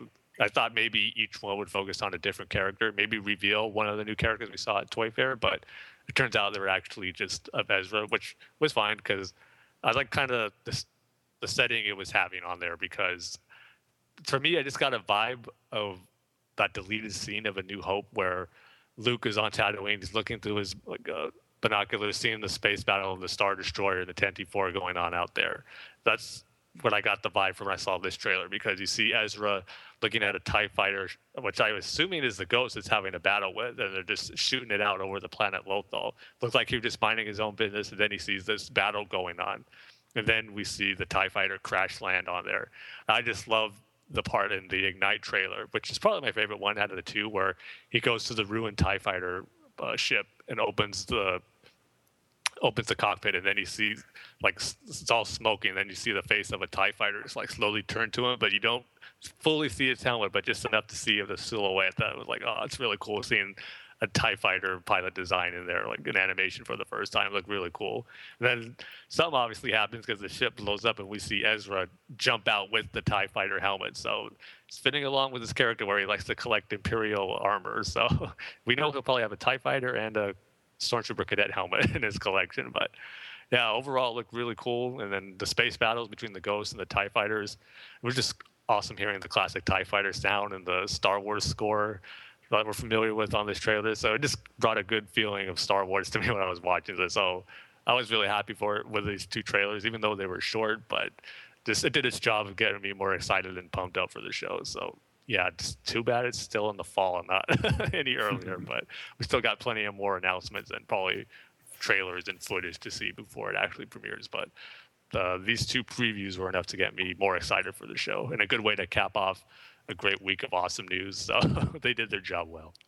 Yeah, well, the interesting thing is, we do have to wait till the fall, till the, sort of full version of the show airs, but we've got the 1 hour special airing sometime over the summer. We still don't know exactly when. And then I've also heard them say multiple times that they're going to have a series of shorts introducing the characters. True. And I don't know if that'll be, I don't know if they're talking about these videos that they've been releasing, or I'm hoping it's some sort of, some mini webisodes or something where it'll actually be animated episodes that are maybe just 5 minutes long or something, kind of little prequels leading up to the big 1 hour episode that we're going to get to kick off the series.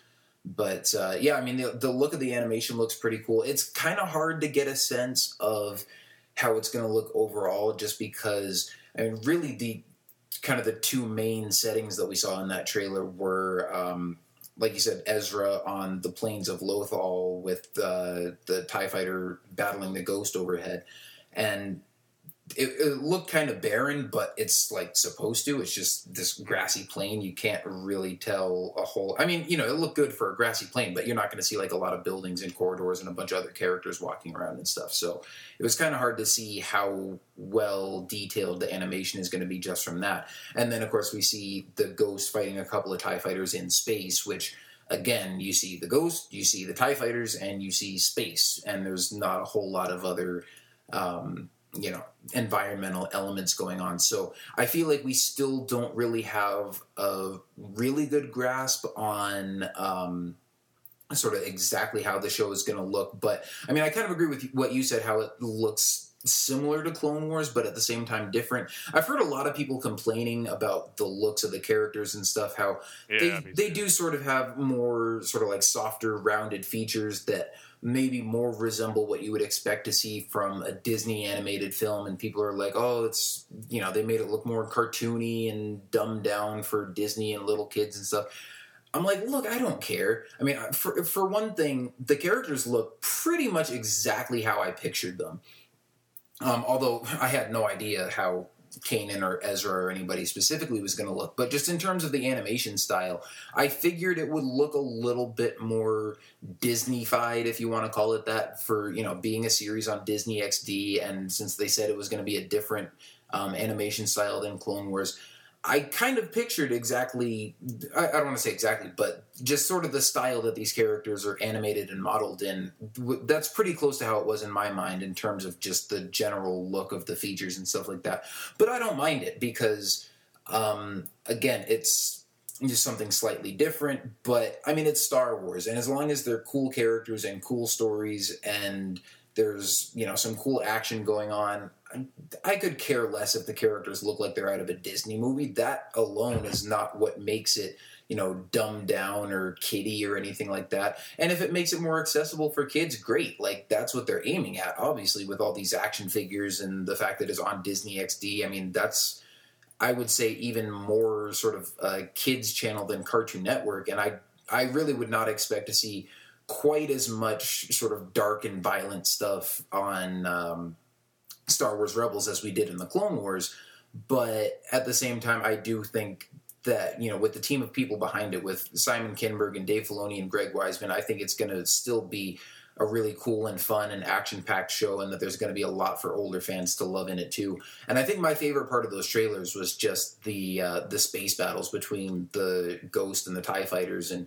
I mean, like I said, from watching this stuff on with Ezra on the planes, I was like, okay, this looks cool, but I still, I want to see more of like how it's going to look when they're walking through a city or through an Imperial base or whatever, because there's nothing real exciting about just, this open grassy plain, but I know that's not where most of the show is going to take place. But then once I saw a space battle and saw some TIE fighters flying by and everything, I was like, for one, this looks like it could be right out of the original trilogy. I mean, it looks like the scene when the Falcon is escaping the Death Star and they're blowing up the TIE fighters chasing them, and it's just sort of that classic trilogy Star Wars action that I love and want to see more of. And yeah, I'm really excited for that. But overall, yeah, it was a good first impression for me. We didn't see a ton of stuff, but for a quick couple of teaser trailers, I was happy with what we got, especially because in one of the trailers, I don't remember because they're both pretty similar, so I can't remember which one's the Spark and which one's the Ignite. But in one of them, they're like, this fall on Disney XD, the saga continues. And I'm like, that's my podcast. Like, how cool was that? They put that in there just for us. Yeah. Yep. They were looking at all the Star Wars podcasts, and they said, let's pick the saga continues to put in the tagline. Yep, exactly. But I just want to go back to what you were talking about earlier about the whole design and look of the show. I mean, I'm in 100% agreement with you. And you can tell it does have a little bit of that Disney feel. I mean, I've heard comparison that Ezra looks like Aladdin, which I can definitely see. But at the same time, it's still Star Wars. It still looks like Star Wars. And because pretty much what you said, I agree with what you said, where it has to be like expected that way. And I just have to say, I guess I'll go on a little tangent here, where some of the negative reaction I've seen about this from fans was a little bit disappointing, really, because I don't know, it's just that, like you said, where they're thinking it's going to be toned down, it's going to be just for kids, and it's not going to be for adults and all that stuff. And Clone Wars fans who are still upset that it got canceled, and it seems like they want to take it out on Rebels and take it out on like people like Greg Weisman and the producers of it, like it was their fault that Clone Wars got canceled and it's because of Rebels, which is not the case at all. But I mean, it just reminds me actually of history repeating itself. Like pretty much when the Clone Wars started, we heard the exact same thing. The designs look terrible. This is too kiddie.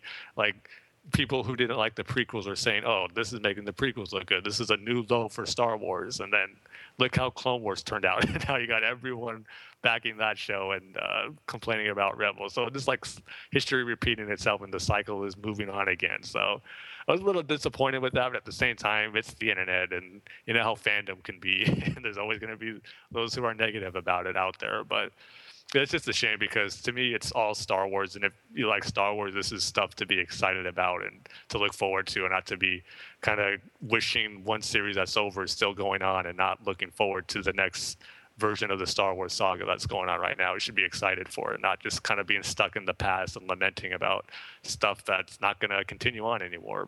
So yeah, that's the end of my tangent. Just something I had to get off my chest because I saw a lot of it during this week where it was a great week of news and announcement. At the same time, there were still those fans out there who were like kind of bringing the negative to it, but too much good stuff to bring me fully down. But anyway, just something I had to get off my chest. So. Yeah, and no, you know what? I agree with you, though. I guess I wasn't as disappointed by it just because at this point, we're all still just waiting to see how the show plays out. Like, if someone says, oh, this show doesn't look all that good, I can't say, no, you're wrong, the show is awesome, because I haven't seen it yet either.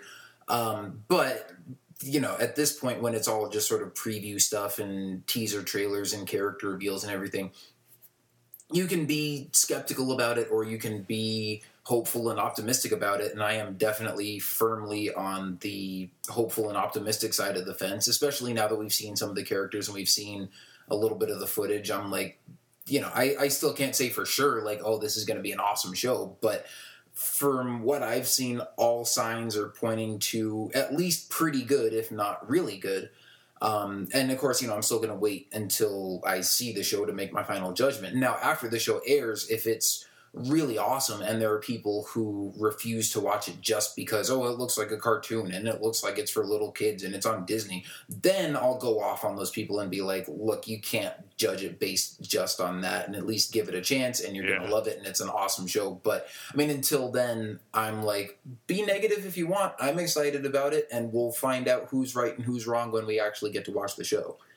Yeah, just like look at the crew behind it with Dave Filoni, Greg Weisman, and Simon Kinberg. I mean, especially Dave Filoni, he didn't steer us wrong with the Clone Wars. And I mean, maybe if he wasn't involved in those who were big fans of the Clone Wars, I could understand their skepticism a little bit, even though I might not fully agree with it. But to be so skeptical and negative towards it when Dave Filoni, who took care of the Clone Wars so well, is involved with this, you should expect that same type of quality and care he's going to bring to this series also.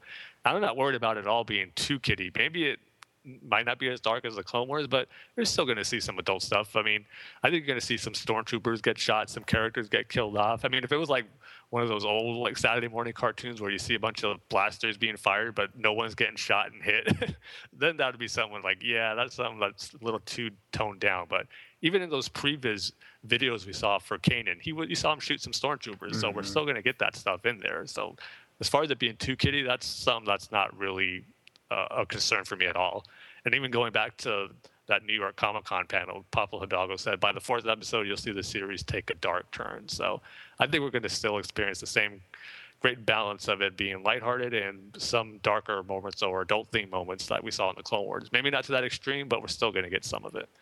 Yeah, I do think that overall, I think it'll probably be a little bit more sort of fun and lighthearted and less dark than the Clone Wars was, especially in some of the later seasons. But, I mean, I agree with you. I don't know if we're going to get any, like, sort of dark, violent, dramatic character deaths, but we're definitely going to have some stormtroopers getting shot and some TIE fighter pilots getting blown up, because if you don't have that in Star Wars, then it's just going to be boring. And, like you said, if the main characters can't kill the stormtroopers, then they're going to be just as bad as the stormtroopers, where they're firing their blasters and can't hit the broadside of a moisture evaporator, as Luke Skywalker says in Star Wars Battlefront 2.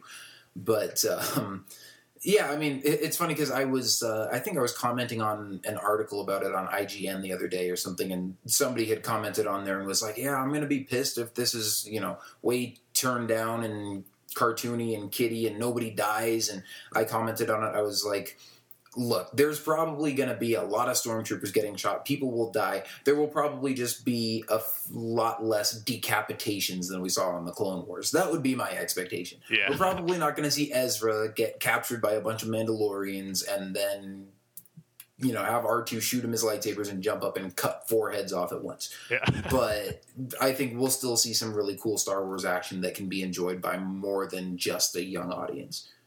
Yeah, just think of the first Star Wars, A New Hope. I mean, it's a great, awesome story, but how much really dark stuff was in that movie that we saw in the Clone Wars?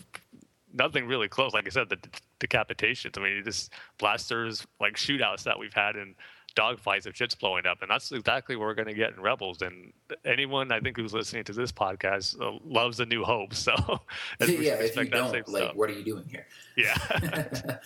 But, and I mean, they've said that, too, that the tone of Rebels is going to be closer to the original trilogy, where it's just sort of that adventure and action and that sort of thing, which I'm fine with. If they tried to do it maybe something like the Clone Wars or the prequel era, where it felt dark and there should be some dark stuff going on, but they shied away from it or censored it just because it's on a Disney Channel, then I might be a little upset. But if the content and what you're seeing on screen matches the the stories and the time period and the tone that you're going for, and it feels like the original Star Wars. I mean, even the original Star Wars movies weren't that dark, like you said. Yeah. And Episode 4, A New Hope, was going to be rated G until they added in the charred bodies of Uncle Owen and Aunt Beru. So it's like there's not even a lot of dark, violent stuff that happens in that movie. When Obi-Wan Kenobi dies, he doesn't get decapitated. He gets... you see Vader's lightsaber go through him, and then he just disappears, and his robe drops to the floor, and there's no blood or body parts or anything like that. So I don't think you have to have that to be able to enjoy Star Wars. I think as long as there's, just good characters and fun action and story and stuff going on, it doesn't need to be super dark for the older fans to enjoy it. Yeah, totally agree. We're on the same page with that one. Yep. But, I mean, I'm really excited for when we finally get to see the show, and hopefully it'll be as great as we're making it sound like, and it doesn't make us look like complete idiots. But I don't think it will, because, like we've said before, just from, the characters and what we've seen so far, and from the talented group of people working on it, it seems like it should be pretty good. Yeah, and even right off the bat, it's not as great as maybe we're expecting it to. Still got to give it time. I mean, look how far the Clone Wars progressed from season 1 to season 2 to season 3 to season 4 to season 5. So if you're not happy with the first with the hour-long special, don't write it off just with that.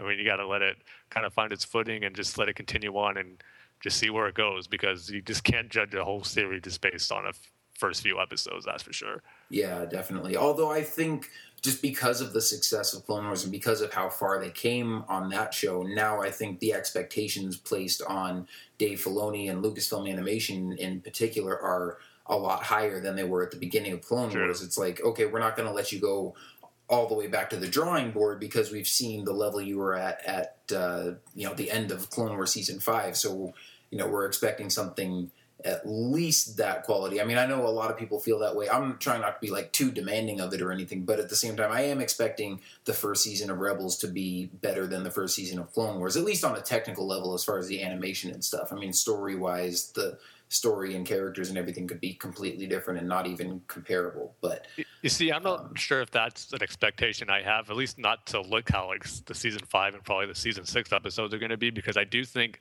their production budget's going to be smaller than what they were doing on Clone Wars, because I think that's might have been part of the reason why it got canceled, because they're so expensive to produce, and Disney probably doesn't want to spend that much on the show. So I think it'll still look good, but probably not on the same level as the later season of Clone Wars did. I think we might have to maybe put our expectations a little bit lower to look that good. So I don't know, maybe they'll learn some new tricks and even without the full budget have it look as good as those. But at least for me, I'm keeping my expectations a little bit lower as far as how awesome and amazing Clone Wars look. Well, right. And like I said, for me personally, I'm not necessarily expecting the first episode of Rebels to look just as good as the last episode of Clone Wars. But like I said, I'm expecting the first few episodes of Rebels to look better than the first few episodes of Clone Wars. And, it's a different art style and animation and everything and aesthetic and all that. So who knows? It could be totally different altogether. But, we'll just see as we get hopefully more and more previews and teaser trailers and things like that as we get closer to the launch of the show. Yes. Still a little too early to get like you said, full impression on the animation quality, but at least we got a little better tease than that Star Destroyer 15-second teaser that we got a few months ago. Yeah. That's for sure. Or that those still images with the rapping llama. Which I think's been pulled down. yeah, I think it was. But anyway, yeah. So I think that's finally a wrap on what's been a long week of news, tons of Rebels stuff, and finally got our release date for the Clone Wars Season 6, and, a couple episode 7 things in there too. So, I mean, like we said, it's been a busy week, a hectic week, a lot of news, and a lot of good stuff, and it's certainly been a great week to be excited for all these upcoming Star Wars projects. But before we go, Tim, you said we've got some mail or some listener feedback or something like that. Yeah, definitely, especially with all this stuff getting announced. I wanted to get the listeners' takes on it. So got some Facebook comments from a few of our listeners to get their impressions of some of the big news. So regarding the early Rebels announcements and the Clone Wars bonus content, or I got to stop saying bonus content. It's Season 6 now. It's all the same thing. So Clone Wars Season 6, so the first message we got on Facebook from Brian V. Klein, he says, I'm just glad the Lost missions are being distributed in a way that isn't going to cost me extra money at first, as the Apple TV rumor would have. I would have definitely spent the money to watch them first run on Apple TV, which I probably would have too. But I don't have to now, since I am a Netflix streaming member already. Plus, we get to watch all 13 episodes at once instead of having to wait to see one a week. I'm also loving the Rebels news, especially regarding the characters and action figures, since I'm a collector. I'm trying my best not to go all in right now with Rebels, since the start is so far away and don't want to torture myself too much in the meantime. Yeah, I can definitely understand that, but at the same time, it's still so exciting to see all this stuff. And then also, we got one from Martin Ellman, who said, well, it seems that 2014 arrived and the news is finally pouring in. I guess Lucasfilm celebrates Chinese New Year. I'm so excited about the news we are getting right now. It seems they are getting the Clone Wars news out of the way first, sprinkling some Rebel stuff, because let's face it, it's still very early to be hearing about a show that's coming out in the fall. I think they are building interest in Star Wars slowly so we can get the inevitable Episode 7 news. What do you think? Yeah, I kind of agree with that, where, like we were talking about earlier, where we're getting all this great Clone Wars and Rebels news that Episode 7 stuff was kind of on the back burner, and I really didn't mind it because all this news has been so great. And then if you're a fan of everything Star Wars, this is going to keep you tidy over until the Episode 7 news going to have to start pouring in, which should be in a few months or so. But yeah, I totally agree with Martin. So just getting this stuff up so the Episode 7 news can speak for itself when it comes out, and it won't be any other Star Wars news with Rebels or Clone Wars going on by the time that big stuff comes out. Right, except by the time we get some big stuff with Episode 7, we could be watching Rebels and, we still have other Star Wars stuff going on, but... Well, I hope not casting. Oh, well, yeah, not casting, but, was when we get descriptions and teaser trailers and all that kind of stuff once they've finished filming, I'm sure that'll be well into the first season of Rebels, but... I agree with that too. Although I would say one thing that I would disagree with that Martin said is that I don't know that they're necessarily slowly sprinkling in some Rebels news, because we kind of got a flood of it this past week. And I don't think it's really too early to be getting all this, news and reveals and stuff for a show that's coming out in the fall, because it's February now, and if the 1 hour premiere of the show is going to be over the summer, and they're going to have some shorts before that, and we've still got a bunch of characters that they're probably still going to reveal, and hopefully have some more of those introduction type videos that they've been doing, that stuff is all going to fly by, and summer's going to be here before you know it, and so the more stuff they want to reveal now, I'm like, sure, bring it on, I'll take it. Yeah, it seemes further away than it actually is, especially when the stuff looks so good. It does seem further along. But yeah. And I mean, a few months till, I don't know, it might be like 7 or 8 months or something. They haven't said exactly when it's going to air, but, it is still kind of a ways off. But like I said, it's going to be here before you know it. Yeah. And then with the Toy Friend news that we got on the weekend, Brian also mentioned on Facebook that some of his favorite stuff were the 6-inch black figures. Black Series figures. They look amazing. He says, in particular, the Jabba and Chewie one, which I was just so concentrated on the Rebel stuff that I really wasn't paying attention too much to the other Star Wars figures, especially the Black Series. But when I did see them, yeah, they look really good. That Jabba one does look pretty awesome. Mm-hmm. And then you also like the Hoth Luke, or with the Wampa tag version. And then as far as the Rebels figures, he says they look pretty much how I thought they would, in the 5 points of articulation and a lower price point, so the scopes match the criteria. I really like the newly announced Agent Kallus, as well as the Inquisitor's TIE Advanced Fighter. So yeah, again, that TIE Fighter is making the rounds as being one of the highlights for a lot of people. Yeah, that is a sweet-looking TIE Fighter. But yeah, with those 6-inch black figures, I think probably my favorites that they revealed for the new stuff was the Darth Vader and the Episode 6 Luke. I'm definitely going to probably try to pick those up. I've got 2 of the Black Series figures right now. I've got the Pilot Luke and Darth Maul. And I'm kind of bummed because then the second wave came out and had Han Solo and Boba Fett, and I wanted to pick those 2 up. But those came out right before Christmas and, the big holiday shopping season, and I still haven't found those anywhere. Jeez. And I have a friend actually who works at Walmart and is also a big Star Wars fan, and he's, kind of collects stuff too. And so he's always checking for, the latest action figures and Lego sets and stuff, and lets me know if they have any new stuff. And every time I talk to him, I'm like, hey, did you guys get those new Black Series figures in yet? And he's like, nope, I still haven't seen them. So I'm like, oh, come on. And the Boba Fett's going for like $40 or $50 on Amazon. I'm like, yeah, I'm not going to pay that much for it. I just need to find it in a store somewhere. Man, it's been so long since I've collected action figures, but hearing that just takes me back to the Kenner days in 96, 97, when the Power of the Force lines launched again, and some of the figures that were so hard to get there, like Boba Fett and Darth Vader and Princess Leia, who got, I believe, recalled because too many people thought she looked like a guy. So she was like the hardest figure of that first wave to find, but those are fun times. I kind of miss the collecting days, but yeah, I think I definitely purchased enough to hold me over and kind of keep me in check now, not to go full on collecting mode nowadays, but those were fun times. Yeah, see, I kind of went full on collecting mode with the Clone Wars 3 3/4 inch figures, so I don't know if I'm going to do the same with Rebels, especially because it's kind of disappointing to me that they only have 5 points of articulation now. I get that they're kind of making it, A, so that they can make them cheaper, and B, because like if they're making them for kids, then if you're just playing with them, like you kind of only need 5 points of articulation. But for the older fans who like to put them on shelves in different poses and stuff, like you can't really do much with that. So I don't know if I'm going to go all out with collecting those again like I did with Clone Wars, but I might pick up a couple of the main characters. Yeah, I'd probably be pick and choose for me too. Definitely probably get the Sabine figure because her Mandalorian armor looks pretty cool. Oh yeah, we were talking about that before we started recording the episode. It's hard to make Mandalorian armor not look cool, and I will definitely be picking up that action figure. Yeah, definitely me too.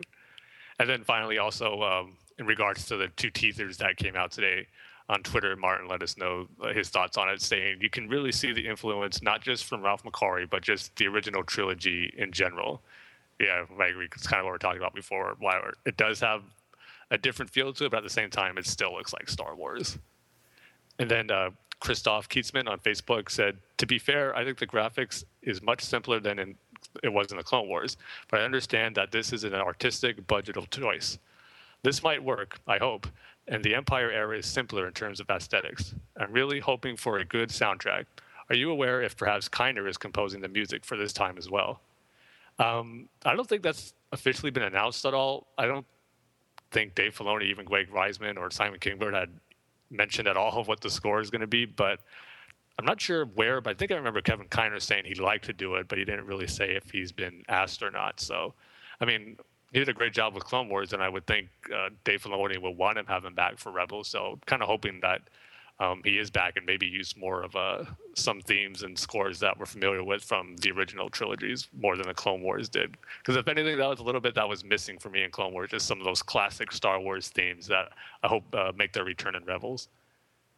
Yeah, well, and I think it would fit more with the time period too, because with Clone Wars, I think there was room for sort of some more new themes and musical pieces and stuff. And it was always nice when we got those the original trilogy cues and different themes and things like that. But I guess I didn't really... I loved when we got those in Clone Wars. I didn't feel like we necessarily needed more of it because I understood that they were trying to kind of do more new stuff and save those familiar themes for really sort of important moments when that music would be really potent. But I do think it would kind of be more fitting for Rebels to have something that just sort of sounds more similar to the original trilogy. I don't know who's going to do the music either. I haven't heard anything about that. But if Kevin Kiner does do it, I think he could do a fine job. 2 things I was going to mention real quick. One, when you were talking about, just in those comments when he was talking about the look of Lothal and the graphics and everything. Back when we were talking about that with our first impressions from the trailer, one other thing I was going to mention that reminded me of is when Ezra is sitting there watching the Ghost and the TIE Fighter fly by. I think it's just because he's sitting there like on those big grassy plains, but it also kind of reminded me of in the Clone Wars micro series when there's that little kid on Dantooine who's like watching Mace Windu take down the giant battle droid ship, and then Mace Windu does the ridiculous like 10-mile force leap and lands right next to the kid, takes a drink of his water, and then like blasts off like freaking Superman. But yeah, that was pretty funny. But the other thing I was going to mention too, just speaking of Kevin Kiner, is that he recently posted on his website a whole bunch of music from the Clone Wars series, and it's just at kevinkiner.com. You can go there and listen to all of it for free, and it's like more than 50 tracks. I think it's 57 or something like that. They're not all numbered, but it's over 50, and it's a lot of different themes and musical cues and stuff from the Clone Wars. A lot of it, probably maybe a third or so, is from the season 5 finale arc with Ahsoka and those 4 episodes, which I was happy about because the music for those episodes was really good. And I know they did some special stuff with that. I think he went and actually recorded that with a live orchestra, which he doesn't usually do for most of the series. So I was glad that we got all of that music. And then there's a lot of other cool stuff in there too. Although I guess I was a little bit disappointed just because it was like of all the music that was in there, it was still missing kind of some of my personal favorite character themes and stuff like that. But it's definitely a great selection. And if you're a fan of the Clone Wars and you like the music, you should definitely go check that out. Yeah, it was definitely a nice surprise to get because there was that rumor that maybe we'll get a soundtrack, but it's kind of the next best thing, really. And like you said, too, I was hoping that they would have the final piece of music that was played when Ahsoka walks away from the Jedi Temple and Anakin, because I just love that score, and that was on there. So, like, yes, as long as I got that, I'm happy. Yeah, me too. Yeah, and then that was like the first one listed on there, so I was like, okay, good, that's here. Yeah, I didn't have to wait far or look too far down that big old list of songs. Yeah, I mean, unfortunately, the fact that he released this on his website, at least to me, is saying that we probably never will get like an official Clone Wars soundtrack release. Yeah. But, I mean, like you said, this is pretty much the next best thing, and there's a lot of great music on there to listen to. Yeah, and hopefully he keeps it up there for a while, and it's not something that's for a limited time only. Yeah. But that was it for our messages on Facebook and Twitter, so thanks a lot, guys, for sending us those. We'd love hearing your feedback whenever we get these big news and announcements. So thank you for letting us know what you thought. Yep, thank you very much. Now, one last thing before we go. We actually have a special giveaway for you guys. This is going to be our first ever sort of contest giveaway type thing that we're doing.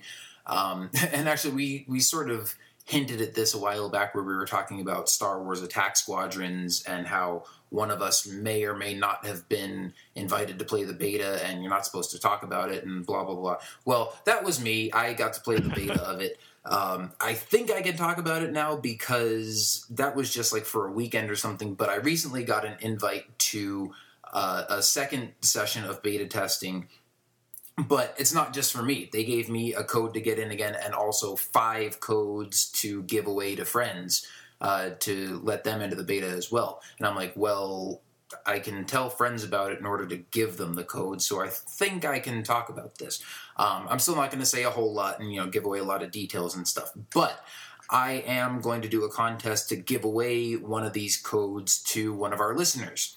So what we want to do, sort of in keeping with some of the stuff we've been talking about on this episode. We've been looking forward to Season 6 of The Clone Wars for a long time. We're finally getting that coming out. So in honor of Season 6 / bonus content / the lost missions of Star Wars The Clone Wars, we want to know what your favorite moment or your favorite episode from any of the seasons of Star Wars The Clone Wars is. So go ahead and send us an email at starwarstsc@gmail.com and just, let us know, like I said, your favorite. It could be just one moment from an episode. It could be an entire episode. It could be, heck, it could even be a story arc, but just sort of your favorite part of the Clone Wars, and we'll just give the code away to who we think answers the best with, a thoughtful answer. So this isn't like a right answer type thing or whoever answers first. We just want to hear some thoughtful answers from you guys who have seen the Clone Wars and who like it as much as we do. And, maybe you can make us laugh. Maybe you'll have some sort of deep, thoughtful response or a really personal, emotional connection to a certain character or a certain episode, or maybe you'll just look at something from a certain perspective that we've never thought of before. And Tim and I will review all the answers that you guys submit, and then we will pick one lucky winner to win a beta code to get to participate in the beta testing of Star Wars Attack Squadrons. It's a lot of fun, so I hope you guys will enjoy it as much as I have been. I also gave a code to Tim, but he said he's not very good at playing mouse and keyboard games. But we'll work on that and try to get Tim up to speed, too. So whoever wins the contest, you can have some fun shooting me down. Because I probably won't put that good of a fight up. Pull up, Tim. You're not doing any good back there. No, I got it. I can handle it. No, wait. Eject! I'll be the Porkins.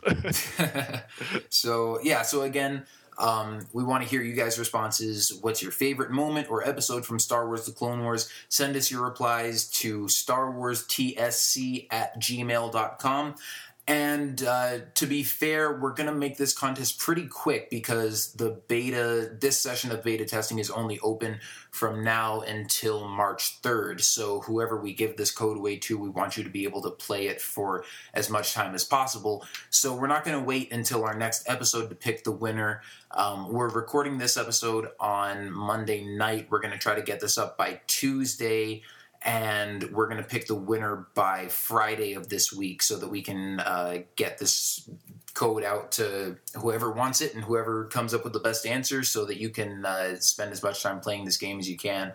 So, again, that's going to go until, we'll say the end of Friday, I don't know, midnight this Friday, and maybe Saturday we'll look at the answers and Tim and I will discuss among ourselves and pick the best answer and then send that code out to one lucky winner.